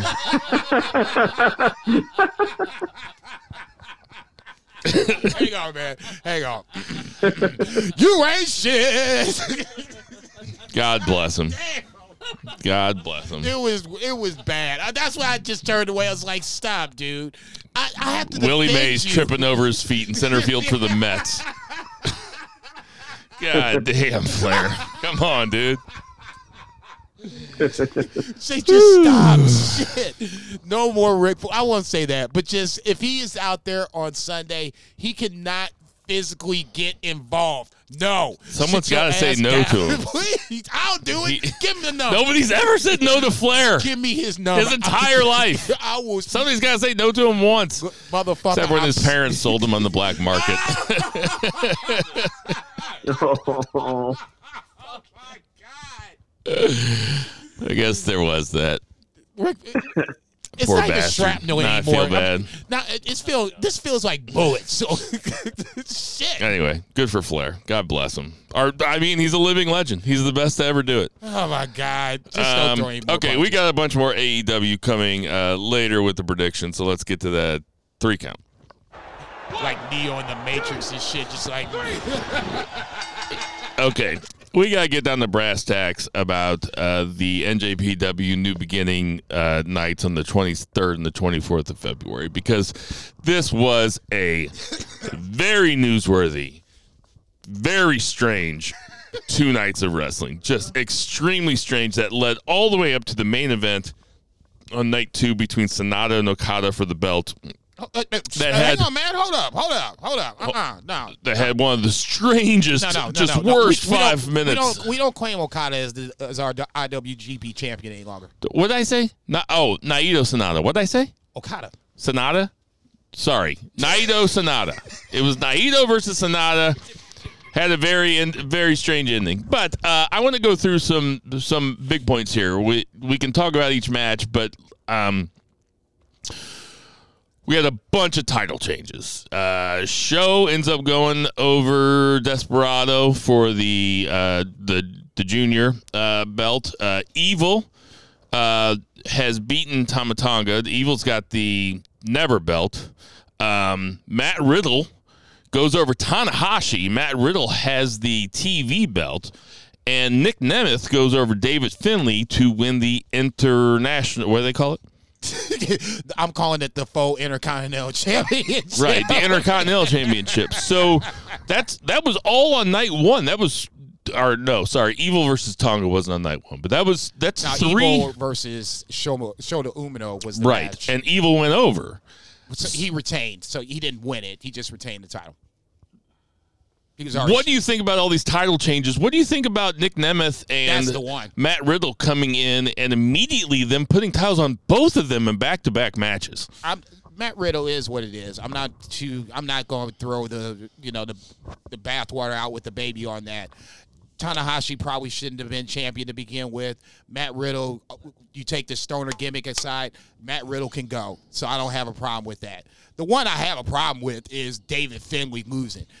You're going to build up Finlay, have him beat Will Ospreay in an hour-long match, give him he pinned Will Ospreay in the match to win the title. Then he pinned Will Ospreay a second time in the cage match to send Will Ospreay packing. You had him send Jay White packing, and then this is how you reward him by having losing to Nick Nemeth. It ain't no disrespect to Nick Nemeth. However, this is some disrespect to Nick Nemeth. That motherfucker has not been booked anywhere close the way that David Finlay is. That's Gato's boy. How Gato Riddle going to do his old boy like that? This made zero fucking sense. The match wasn't even that good to be like, oh, Nick Nemeth should be the champion. The match was disappointing. It was good. It should have been a whole lot better. And then he went over. Well, I was like, what the fuck was this? It's been so long since Nick Nemeth. Well, Zach, what do you think? Yeah, the show in general, I mean, both nights really, but we're just talking about the one night. The show, very underwhelming. Just in general, like, nothing felt major at all. Even like, Okada's, on his last stretch here. Nothing, yeah, like, it was just like kind of there, and the matches were just kind of there. Like, Riddle and Tanahashi was short. Apparently Tanahashi broke his ankle. They're going to need to get the belt off him anyway. I mean, Tanahashi was kind of perfect for that belt because it's like a 15-minute time limit. So, Tanahashi broke his ankle in that match or prior? I think in the match. I think it was in the match itself. Oh, so that's why it was so short. And he's been taking off shows going forward. It didn't go longer than, it was like 8:57 if I remember right on Cage Match. So yeah, it went. But it's like, yeah, it was like 8 minutes. Yeah, but it's fine. Like that, it's fine. That I was just like, oh, okay. I'm like, that's interesting. I'm like, I guess like Riddle's going to be doing, more work with New Japan. Cool. Like we'll get to see him wrestle a lot because that's like a workhorse title. Like that's fine. But it didn't generate a lot of heat in the, in the building. And then, the main event also didn't have a lot of heat. And like there was a big title change. It just kind of went over like, oh, okay, like I guess like this guy's champion now. Like, the whole thing was just underwhelming. It was weird. The booking seemed weird.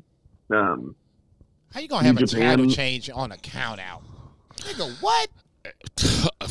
And so House of Torture has both those titles? The junior and the Never. Network? Yeah. What the fuck, man? You're going to put it on House of Torture? The David Finlay thing is outrageous, really. I mean, it is fucking outrageous. And it seems like a panic move for a promotion that just lost its two biggest stars, basically. It seems like a panic move. You got to fix your shit in-house. You can't live off these ex-WWE guys. Jeff Cobb. Could Jeff Cobb get some love? I mean, god damn. Well, it just strikes me as fucking panicky, and they didn't have to do that. They just, I don't know. None of these matches really stood out to me at all. The women's match I thought was kind of too short. Sabre Jr. versus Nagata was cool. I'll just say this for the women's match. And that was short, though, too. Yeah, it was. Yeah, I think that was under 10 minutes. It's like 9:57 or something like that. The women's match was like one of the longest of the show, and I think it kind of took away the bad taste of Mayu versus Tam. You got Mayu versus Mina in this one. Much better match, obviously longer. Arguably the best match of the 23rd. What do you think of the women's match, Zach? I mean, it was good. It was, better than a lot of the stuff on the show, actually. I can't disagree with that, and I think ultimately therein lies the problem. The 24th is kind of the same thing, even though I will say Doki beating Hiromu was a big surprise, but I think that's a bigger plan. I would like to think it's a bigger plan of Doki getting a push, Hiromu moving to heavyweight. Tai Chi and Shingo banging each other out again. I think that's just going to be a feud going forward that neither one of them will be able to get from. The hair versus hair, I thought was the best match of the night, and that includes the title match. I mean, at least in that scenario, that felt like it was a match where I wasn't sure who was going to win. I obviously picked the wrong guy, but I don't have a problem with that. Yota Tsuji, I think, is going to be an amazing talent. Uemura can easily bounce back. I shouldn't say easily bounce back from that, but he just came back from excursion. I mean, losing his hair now is not going to be the end of the world. Well, I think that let's put the Okada stuff off for the end. Fuck him. But I had a feeling that's what you'd be saying. Damn right, it's on now. Tai Chi, I thought that Uemura versus Yota Tsuji was too long. Did not have to be 28 minutes or whatever it was. They had a tough follow because Shingo and Taichi was fucking awesome. It was the match of the weekend as far as I'm concerned. And I liked Hiromu Doki too. Shingo and Taichi are two guys. I would love to see them heat Taichi up. And Shingo is a very reliable guy that you could put at the top of the card at any time, if you ask me, as far as New Japan. I don't think that his time is done. But so I would like to see Shingo get some rub. New Japan Cup obviously starts on the 6th. I guess we're going to do brackets here at some point. Shingo, ZSJ, I think two guys that are easily names that could make a run. I would love to see Shingo win it, honestly. I don't even think that ZSJ needs this. He's won this, I believe, now 3 times. Twice. Okay. A third time that doesn't necessarily help him, and I don't think he would beat Naito if he won right away. Shingo would be a much more compelling opponent for Naito for obvious reasons. I'd like to see Sabre Jr. win the G1. That's what I'm really rooting for. I wouldn't mind that either. Bring Josh Alexander over, make it a little fun. By the way, I asked after Wrestle Kingdom, do you think we'll see Dolph Ziggler in the G1? And it looks like we're going to get him. I mean, if he's holding the belt, him being in the G1 is what? It's the G1. The G1 is summertime, man. We sitting out here in 40-degree weather. So it'll be here. It was 80 a couple days ago. Right. Jungle Boy Shota has a match, and Jungle Boy shit starts fucking. There's like a play over. I don't know who this is for. Like, who's getting excited about this? What are they doing with Shota Umino? I have no idea. I don't know what they're doing with so many people right now. It's kind of frustrating, and just kind of baffling. Like the Yu Uemura thing, like the shaving the head. Like, why? It was like it didn't. There's no heat behind it. I'm at all. So glad that they did not shave that beautiful mane. Oh no, off it's going to go. Tsuji. Oh, okay. You're talking about Tsuji. I mean, I feel like you had better hair than Tsuji. Okay. Unprofessional bullshit. Okay, no, I was going to go with the absolute bullshit button on that. I'm going to say this. The two things about you guys have said about the time and Uemura shaving his own head. Uemura shaving his own head is a throwback to Suzuki shaving his own head when Goto beat him in hair versus hair. He just took control of his own destiny. Does Uemura have that Battier head too? Kind of, sort of, yes. But when they say, I do remember him shaved when he was a young lion. It is kind of a messed up dome. The time limit is a callback to their young lion days again. All they did was have draws. I think they had 22 draws in their young lion days. So, I mean, them going, to the 30-minute, bitter end shouldn't have been a huge surprise. I kind of enjoyed that because, like I said, for me, it at least was like, okay, it ain't going to end up as a draw, but they're at least calling it back to where we did this so many times beforehand. And then the main event was Sanada versus Naito for the heavyweight championship, and this match was fine up to a point, and then it got bad. Like you expect these New Japan cards, even if the undercard is just okay, you expect the main event to deliver, and this decidedly did not deliver. There's no other way to say it. It was a really poor last 5 minutes of the match where they could not get on the same page. It looked like to me Sanada was sandbagging him. I don't know if maybe Naito's that hurt and maybe Naito doesn't have it. I know that I was hard on them for the Wrestle Kingdom main event, which also was not good. It wasn't as bad as this. Zach, what did you think?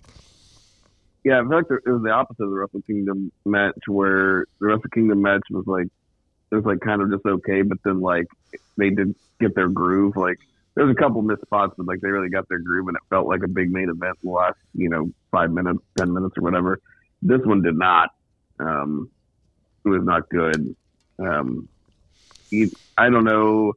I know Naito's like their most popular wrestler, and I'm a big Naito fan, but sunsetting on his main event days, man. Like, I don't know that I think maybe just transferring that to a younger guy. They've had a lot of missteps over the past, basically ever since Sonata took the belt. It was not a good run. Didn't do very good for business. Naito's not really doing anything, groundbreaking here. Like, they're freshening things up in kind of like all the wrong ways, with like the ex-WWE Gaijin. Just, they should have those young guys, like a Yoda Tsuji or something. Maybe one of them wins the New Japan Cup, takes it off Naito. Really, they need to like get the younger generation, get them going. That's what they need to do. Shota Umino, somebody, Fucking, well, I guess Tsuji just got a big win. Okay, and then Naito afterwards comes out and brings Okada up there, and they kind of have a little fun moment. It seemed like the only person that really had anything fond.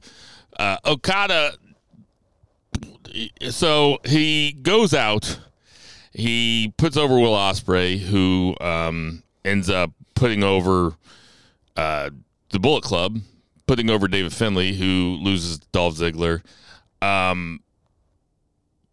Okada has two 10-man matches, or was the first one an 8-man match? Anyway, Okada goes out and pins Callum Newman 2 nights in a row. Yoda Tsuji, after his match, walks up to Okada outside, and Chris Charlton translated it. He said, "Are you happy with the way that you're leaving this company?" He goes, "I'm ashamed of you," or something like that. He said something pretty fucking hardcore to him. Was that a shoot, Jason? I hope so, honestly, because I kind of feel the same way about the Okada exit. I went from mad to sad to now being back to being mad, but just mad for a different reason. Okada going to AEW is what it is. Will Ospreay, same way. But Will Ospreay at least did it the right way. He did business on the way out the door. Okada didn't even have the goddamn decency to drop the never 6-man titles to TMDK. That was supposedly an Okada move. The losses on the way, the non-losses on the way out the door was something that Okada didn't want to do. I get it, okay? Arguably the best wrestler we've seen in the last decade. But, I mean, damn.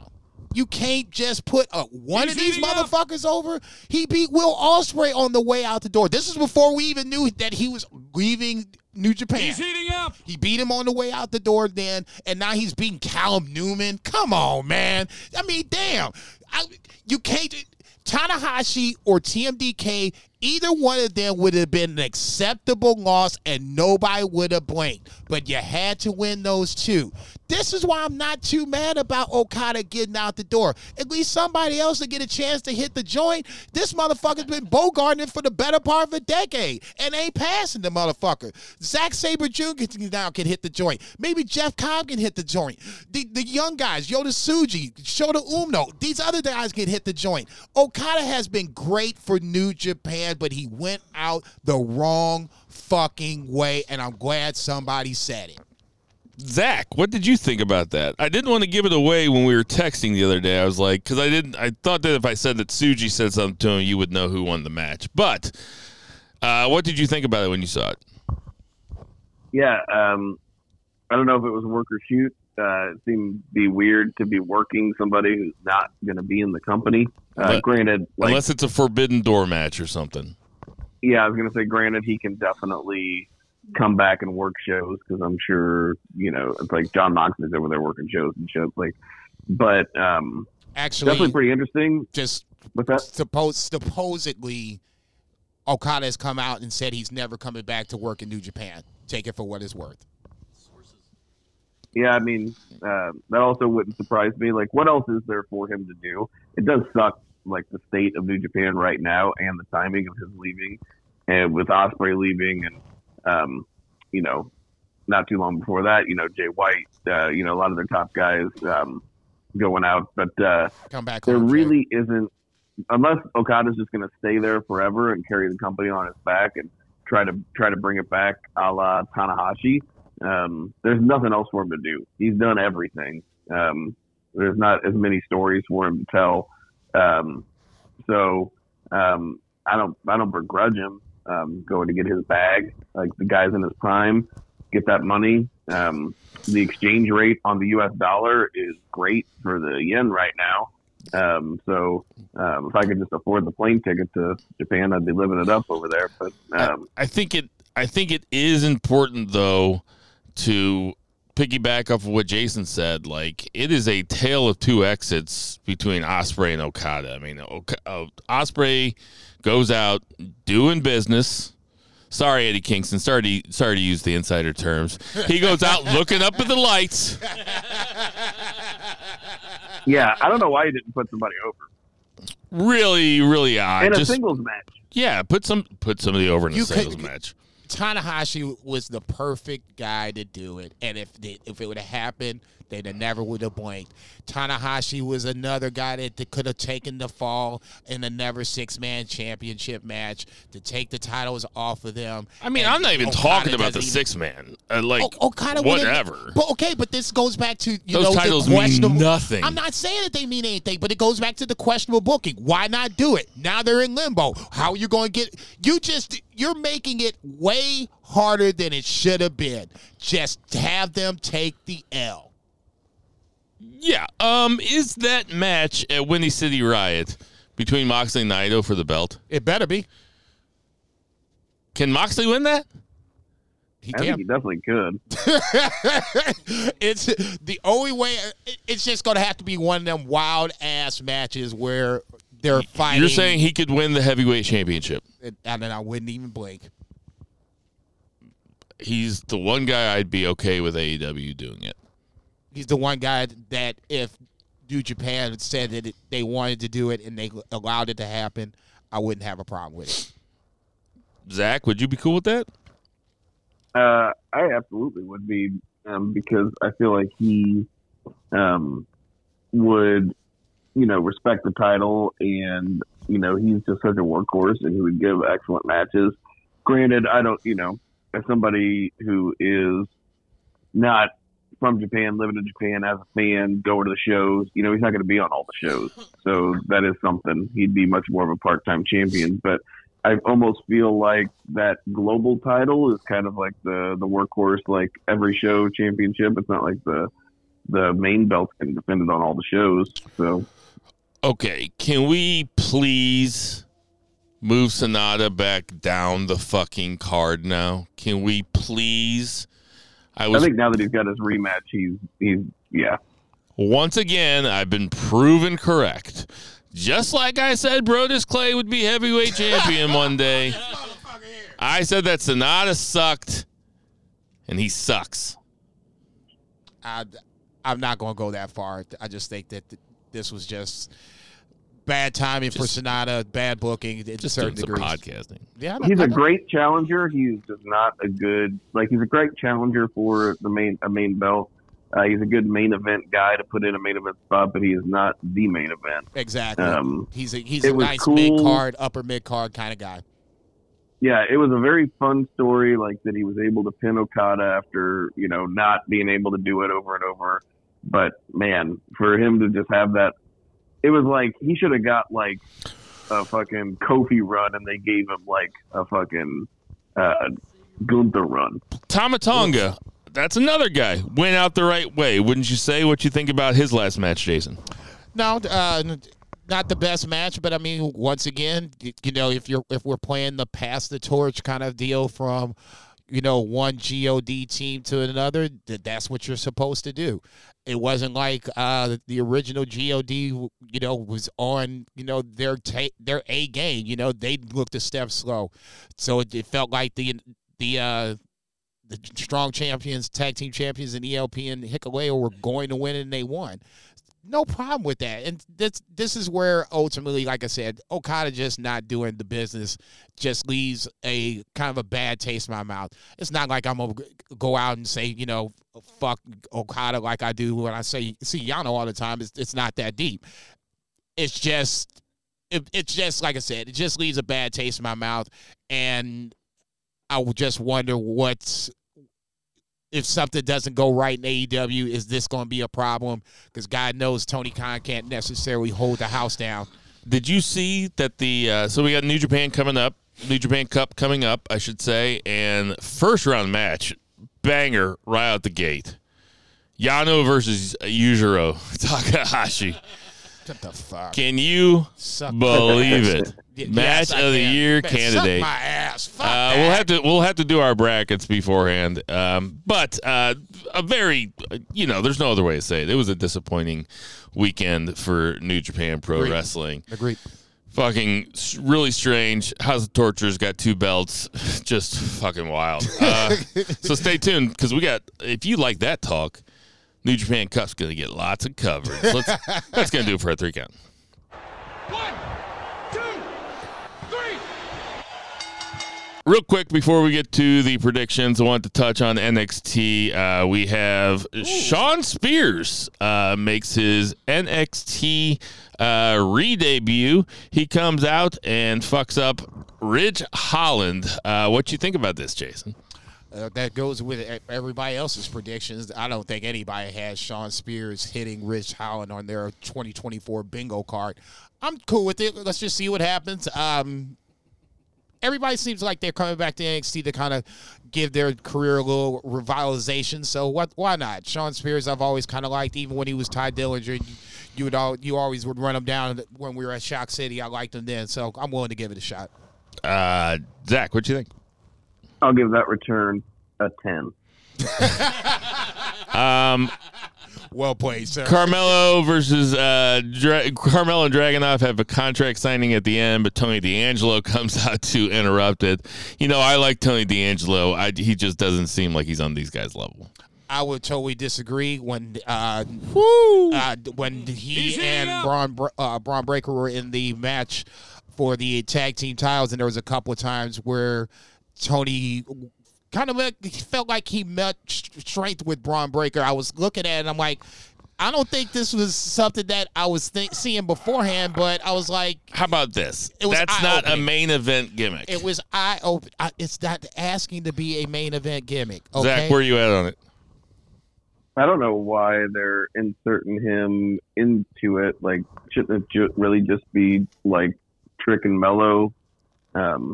I feel like Carmelo should be going for the title, should be winning the title, and then Trick would take it off of him at the WrestleMania show. That seems like just the simplest thing in the world to me. And then the other thing that I wanted to talk about from NXT before we get to predictions is the exchange backstage between the War Dogs and the OC. Did I call them the War Dogs? Wolf Dogs. Wolf Dogs. The Wolf Dogs. But still, the exchange was funny, too. I really popped when the scene opened and Braun Breaker and Baron Corbin walked through the door. Baron Corbin's wearing a leather jacket, and Braun Breaker is talking while they walk through the door, and he goes, yeah, man, he's like, I got an airbrush guy. And he points to Baron Corbin's leather jacket. He goes, it's just plain Jane, man. Like, it's really funny to me, Braun Breaker trying to convince Baron Corbin to airbrush his leather jacket. That kills me.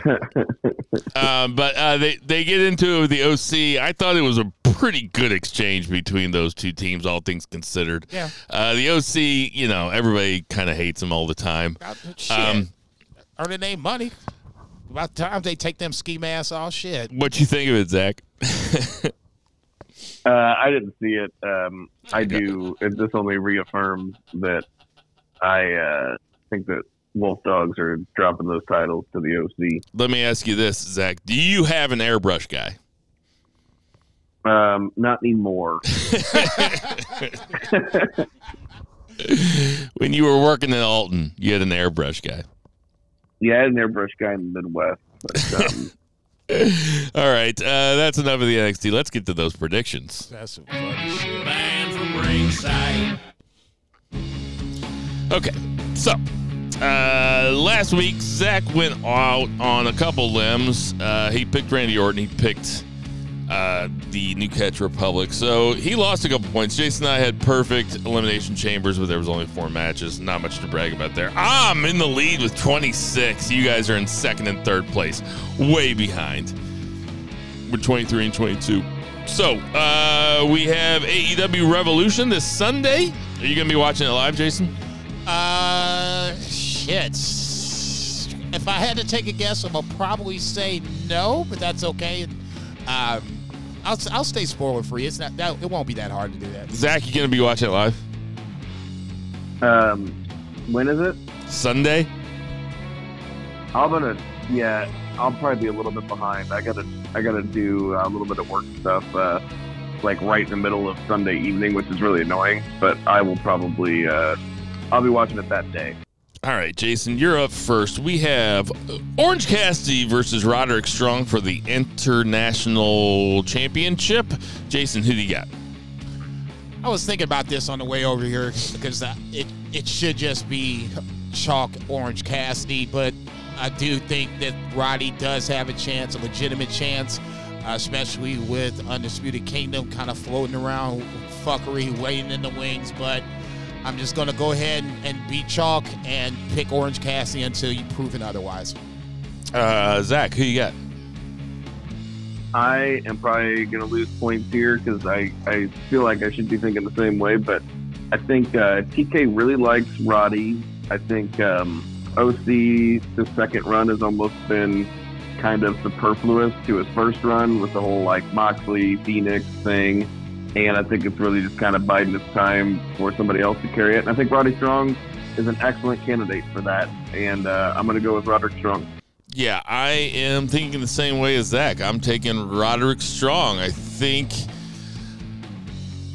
he's been getting a lot of TV time for a long time now, and Orange Cassidy has held that belt forever. And there's certainly no shame in losing to Roderick Strong. The guy can fucking go. Nope. The guy, I used to say Undisputed Era, I thought that he was the best worker of the bunch, and that's saying a lot with those four guys. Him and Adam Cole are so good, they made Bobby Fish look cool. Where's the lie? Tell him when he's telling lies. I'm taking Roderick Strong. Zach, we got Bryan Danielson versus Eddie Kingston. This is not a chalky pay-per-view. There's lots of stuff that can happen here. Zach, who do you got? So before Saturday, I would have said Bryan Danielson, but I have a hard time thinking that they're just going to beat him twice in a row. I think that telegraphed a Kingston win, so I'm going to try to be smart and pick Kingston.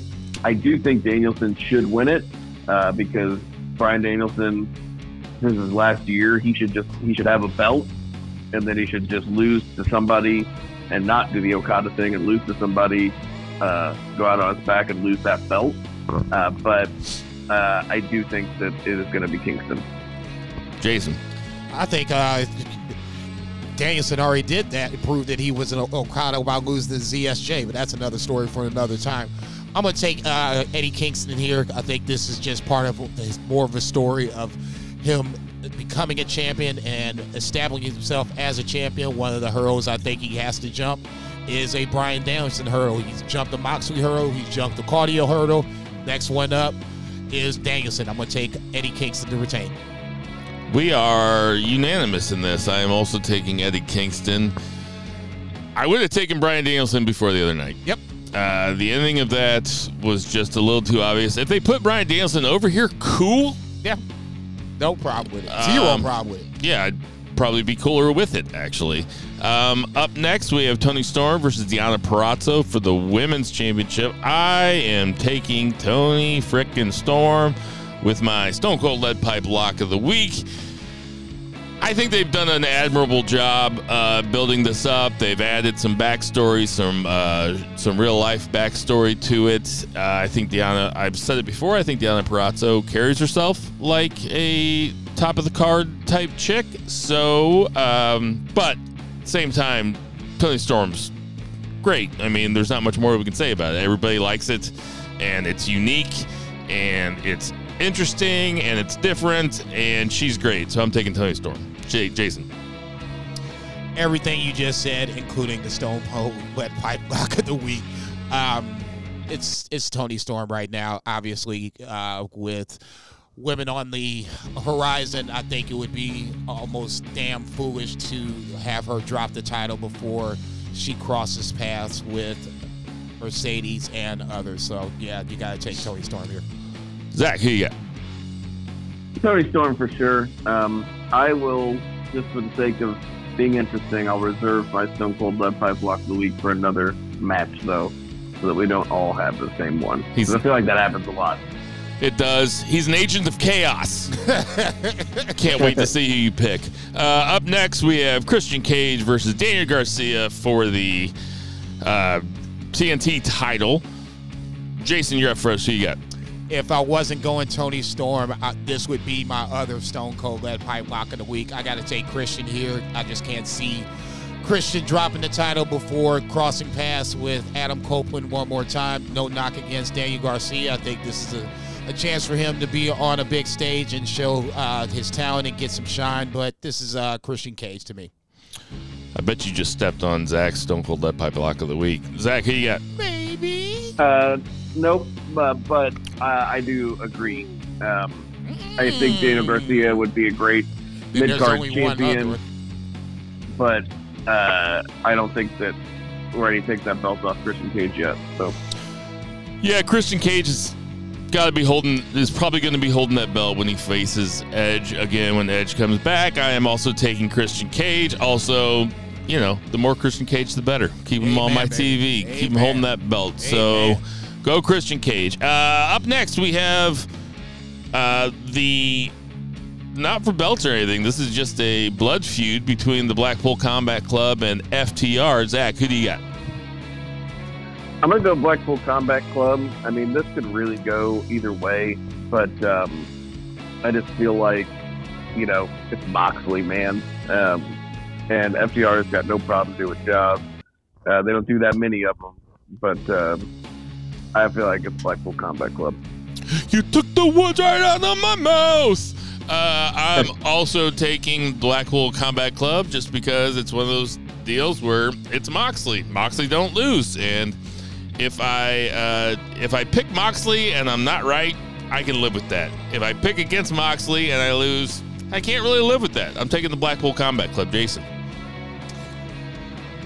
Woo! I can't say I disagree with your logic, Bill. I get it.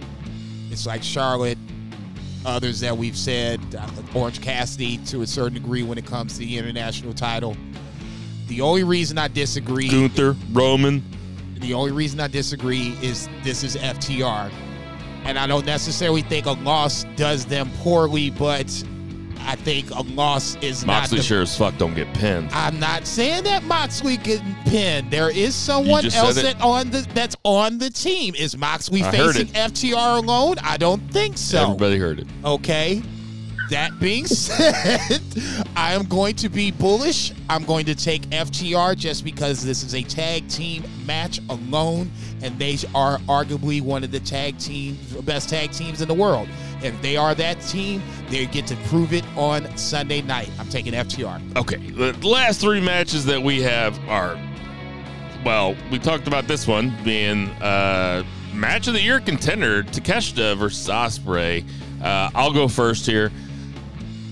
They can't keep Ospreay as a heel. Don Callis is involved. I'm taking Konosuke Takeshita to beat Will Ospreay. Who do you have, Zach? I can't see him beat Ospreay in this first match signed. So this is my Stone Cold Lead Pipe Block of the Week for Ospreay. Taking Ospreay. I love this. There's some fucking fireworks happening on the Band from Ringside podcast tonight, people. Jason, who you got? Hang on, I got to get up right for a second. That was like, oh shit! Jason didn't see it coming. No, damn. Both guys kind of need it. Honestly, Takeshita probably more so because it feels like he's kind of been stalled. I just, damn you, Tony Khan. Why are you doing this now? Wait for this, you son of a bitch. I'm taking Will Ospreay. All right. I don't want to, but I'm going to take him. Why don't you want to? Sorry, I'm trying to hit this pen. Because, like I said, I think Takeshita needs this way more. Ever since he lost to Jericho over in Japan, he hasn't come back. He's been kind of just cooled off. You know, before that, Takeshita was white hot. We were talking about him dropping Ishii, you know, in Forbidden Door. And, you know, from that point, it's just kind of not been the same. He hasn't been nearly as highlighted as he should be. He should be the international champion instead of Roddy going after it. That's just me. All right, so we have Sting's last match. Sting and Darby Allin versus Matthew and Nicholas Jackson for the AEW Tag Team Championships. Let's see. Jason, you're going first. What would be the easy thing to do is have the Bucks win and you wouldn't have issues. What would probably be the thing that I think is going to happen is the one thing I probably don't want it to happen, and that's Sting and Darby winning. They're undefeated. They might as well just go ahead and just run the table, be done with it. Bucks losing is not going to be the end of the world. Bucks winning would be a nice little swerve, but I can't see that. Tony is a Sting guy. He's been good to him. I think he'll be good to him one more time. I'm going to take Sting and Darby to retain. They'll figure out the tag titles at a later point. Zach, I already wrote it down for you. What'd you write? What you mean, No, nigga? I didn't write it down. I think that you're taking Sting. Who are you taking? I am taking Sting. I do think, like Jason said, logically it makes sense. But man, I feel like you just, even though most of the time we'd say go out on your back, not for Sting. It just ain't happening. Like, that's not the feel-good moment you're looking for in Greensboro, North Carolina. Biggest gate in the history of that building. You're going to send those fans home happy. And it's not necessarily even about the match.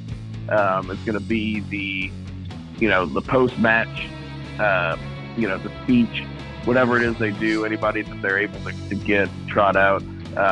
You guys all watched the Keiji Muto thing on Noah, right? Like, we watched that last year. Yep. What a fucking great show. I hope that they do something like that.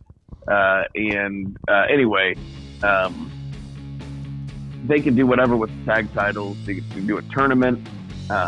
Bucks could end up winning them, right? Because I think the Bucks have a great gimmick, and them being like this heel, it's kind of time for the Bucks to be champs again, I almost feel like, because they're so good, and this is like the best they've ever been gimmick-wise. So, you got to have them win a tournament or something afterwards. But, yeah, Sting and Darby, it's just like we said before, you don't bet against them because they've never lost, so I don't think they're gonna. 3 for 3, I'm taking Sting and Darby. I can't see it happening. I can't see the Bucks winning in the main. It's going to be the main event. Jason. Just for the record, I would prefer that Sting and Darby lose this match. And I'm not saying that Sting takes the pin. I'm saying that Darby takes the pin just for the fact that it's Sting's last match. And I think even on the way out, the team should take the L. It's an easy way to book going forward versus dropping the titles, coming up with a way to, whether it's tournament or otherwise, doing that route. That's just me. Like I said, to me, I think if I know Tony Khan like I think I do, I think he's just going to be he's a mark. And just mark it out and have him go over. Finally, we have... I don't even think it's the thing about being a mark. I just think it's just like, honestly, I would, if it was me, because it really doesn't matter either way, I would leave it up to Sting. I'd be like, what do you want to do, brother? We're going to do whatever you want to do. It's your night, right? That's because you're a mark, too. Oh, okay. Exhibit A, Your Honor, Saraya winning at All In. That's all I'm going to say. That's very different. How's that different? That's a woman in her home country in the biggest wrestling show in like modern history. You're doing a title change for the fans, and she's a star. Like, it's not hurting anybody. Is she She's though? a star. I'm not saying she's doing. It wasn't the main event. She's doing great work in AEW. Yeah, it's not a main event. It's a title change in a huge crowd. I mean, that's not the same thing at all. And then finally, we have the heavyweight championship, triple threat, the Vegas special. The AKA Hangman Page I versus. almost forgot about this. We were talking about Sting, and I was like, oh, it's the main event. We're done with fiction. Well, this is for the belt. Swerve Strickland's Mojo, Hangman Page. Zach, you go first. I have in least the most. Least is Hangman Page. Number 2 is Swerve Strickland. Mojo's walking away with this title. He's doing too good a work not to do it. Also, do we want to put any odds on the Young Bucks doing an "I'm sorry, I love you" super kick spot?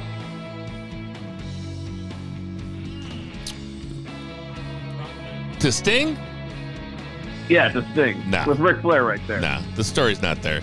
The story's not there for them to say "I love you." Nah, the story ain't there. Yeah, no, it's heel shit. It's Thank heel you. shit. Oh my God! How can you not see that? Because I'm high, They don't actually dude. love him. They're gonna make fun of it. Totally, Yeah. and I don't even think they. Well, in that case, I love it. Jason, who you got for the heavyweight? Who you got for the heavyweight championship? I've been screaming double turn for the last 2 or 3 weeks, especially last night when you saw Hangman attack Swerve. To me, that's more of a double turn, but I don't think it's a double turn where Swerve wins the title. Unfortunately, for myself and other Swerve fans, I agree totally with 3-Beer. I got Hangman the least likely to win. I almost think he's going to be the one to eat the pin.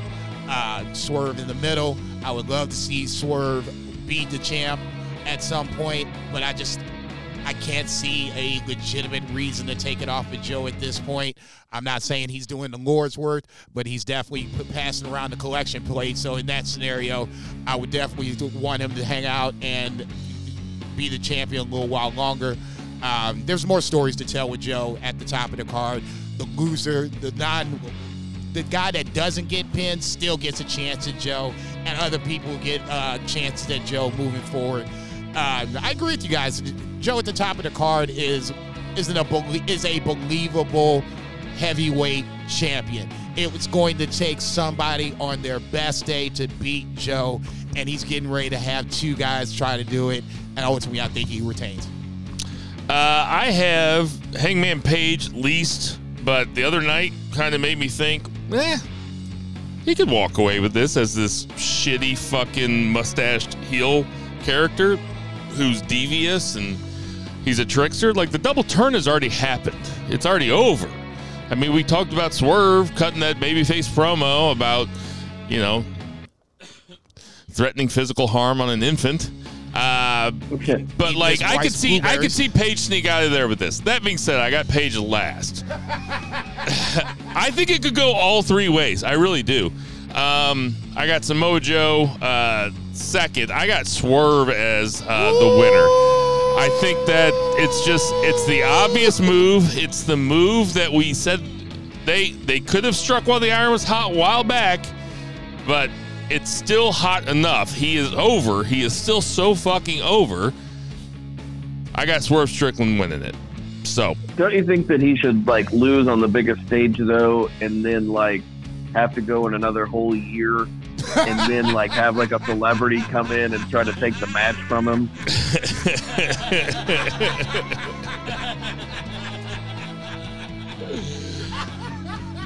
Nigga, you ain't shit, dog. So good. I say, let the man tell his story. So good. He's long-winded. Listen, Joe, this looks and smells like a transitional championship to me. I mean, really? Yeah. I Okay. mean, I love what It Joe's did doing, but initially, Joe's like one of those guys that even if he loses the belt, it's not going to hurt him. I'm not saying it's going to hurt him. I just think that... And he could lose it without taking the pin. We could have Swerve go over Paige, pin Paige, and then Paige in this new heel character just becomes obsessed with Swerve. I mean... Yeah, I can see it. I I thought initially that Joe was a transitional champion too, and then he just took to it so well. I was like, man, they shouldn't do it. But I'm with you. I think, if you would have asked me 2 months ago, I would have been like, oh yeah, Joe's just going to lose to Swerve in a couple months. So, yeah. Right. That's going to do it for our predictions. Man from Ringside. Hey, everybody. We got some birthdays this week. Big E Langston is 38. Booker T is 59. Mike Tenay, 69. We hardly knew ye. Oh, he's still around. What's he doing now? He's retired, at least from the wrestling world. At least he doesn't do much. He will very, very, very rarely do a podcast, and they're always awesome. Yeah. I fucking love Mike Canay. He seems cool. But he's like a huge he's like an even bigger baseball fan than he is a wrestling fan, which is like saying something. So I think he just goes to baseball games. And I'd like to talk to Mike Canay about baseball. I did not know that. I was getting ready to say I like him even more. Kyle O'Reilly is 37. Emma is 35. Justin Gabriel, 43. I wonder where he is. Probably South Africa. That's where he's from, right? Ivar. You know what Ivar's real name is? Oh, I do not. Todd Smith. Ivar is 40. He and LL share the same name? Isn't that wild? Oh, yeah. Is he Kenny Omega's brother? Is Kenny Omega Tyson Smith? Tyson Smith, yeah. Jesus Christ. Dalton Castle. Real name Dalton Castle. He's 38. He's keeping that shit real. Jordan Grace is 28. Val Venus. Val Venus. It'll never not be funny that Venus is spelled like penis. It'll never not be funny. Val Venus is 53. Hello, ladies. And Mr. Kennedy is 48. He had a great gimmick. That shit was going until he fucked it up. Hey, everybody. We know there's a ton of podcasts. Let's do some. I think he's about to win a title in New Japan, For my family, for Dinner Mahal, for Lucha Chris, for Murray the Merman Murray, for Brett Jagger, for Vice, for 3 Beer Zach Bowman, for Jason Cornelius Bell. I am Bill Vagey. Black Lives Matter. Support your local weed dealers. Support your local restaurants. Come see me tonight or tomorrow night. Triple check. Give your parents a call and never ever forget to boo the heels. Boo! Bitch.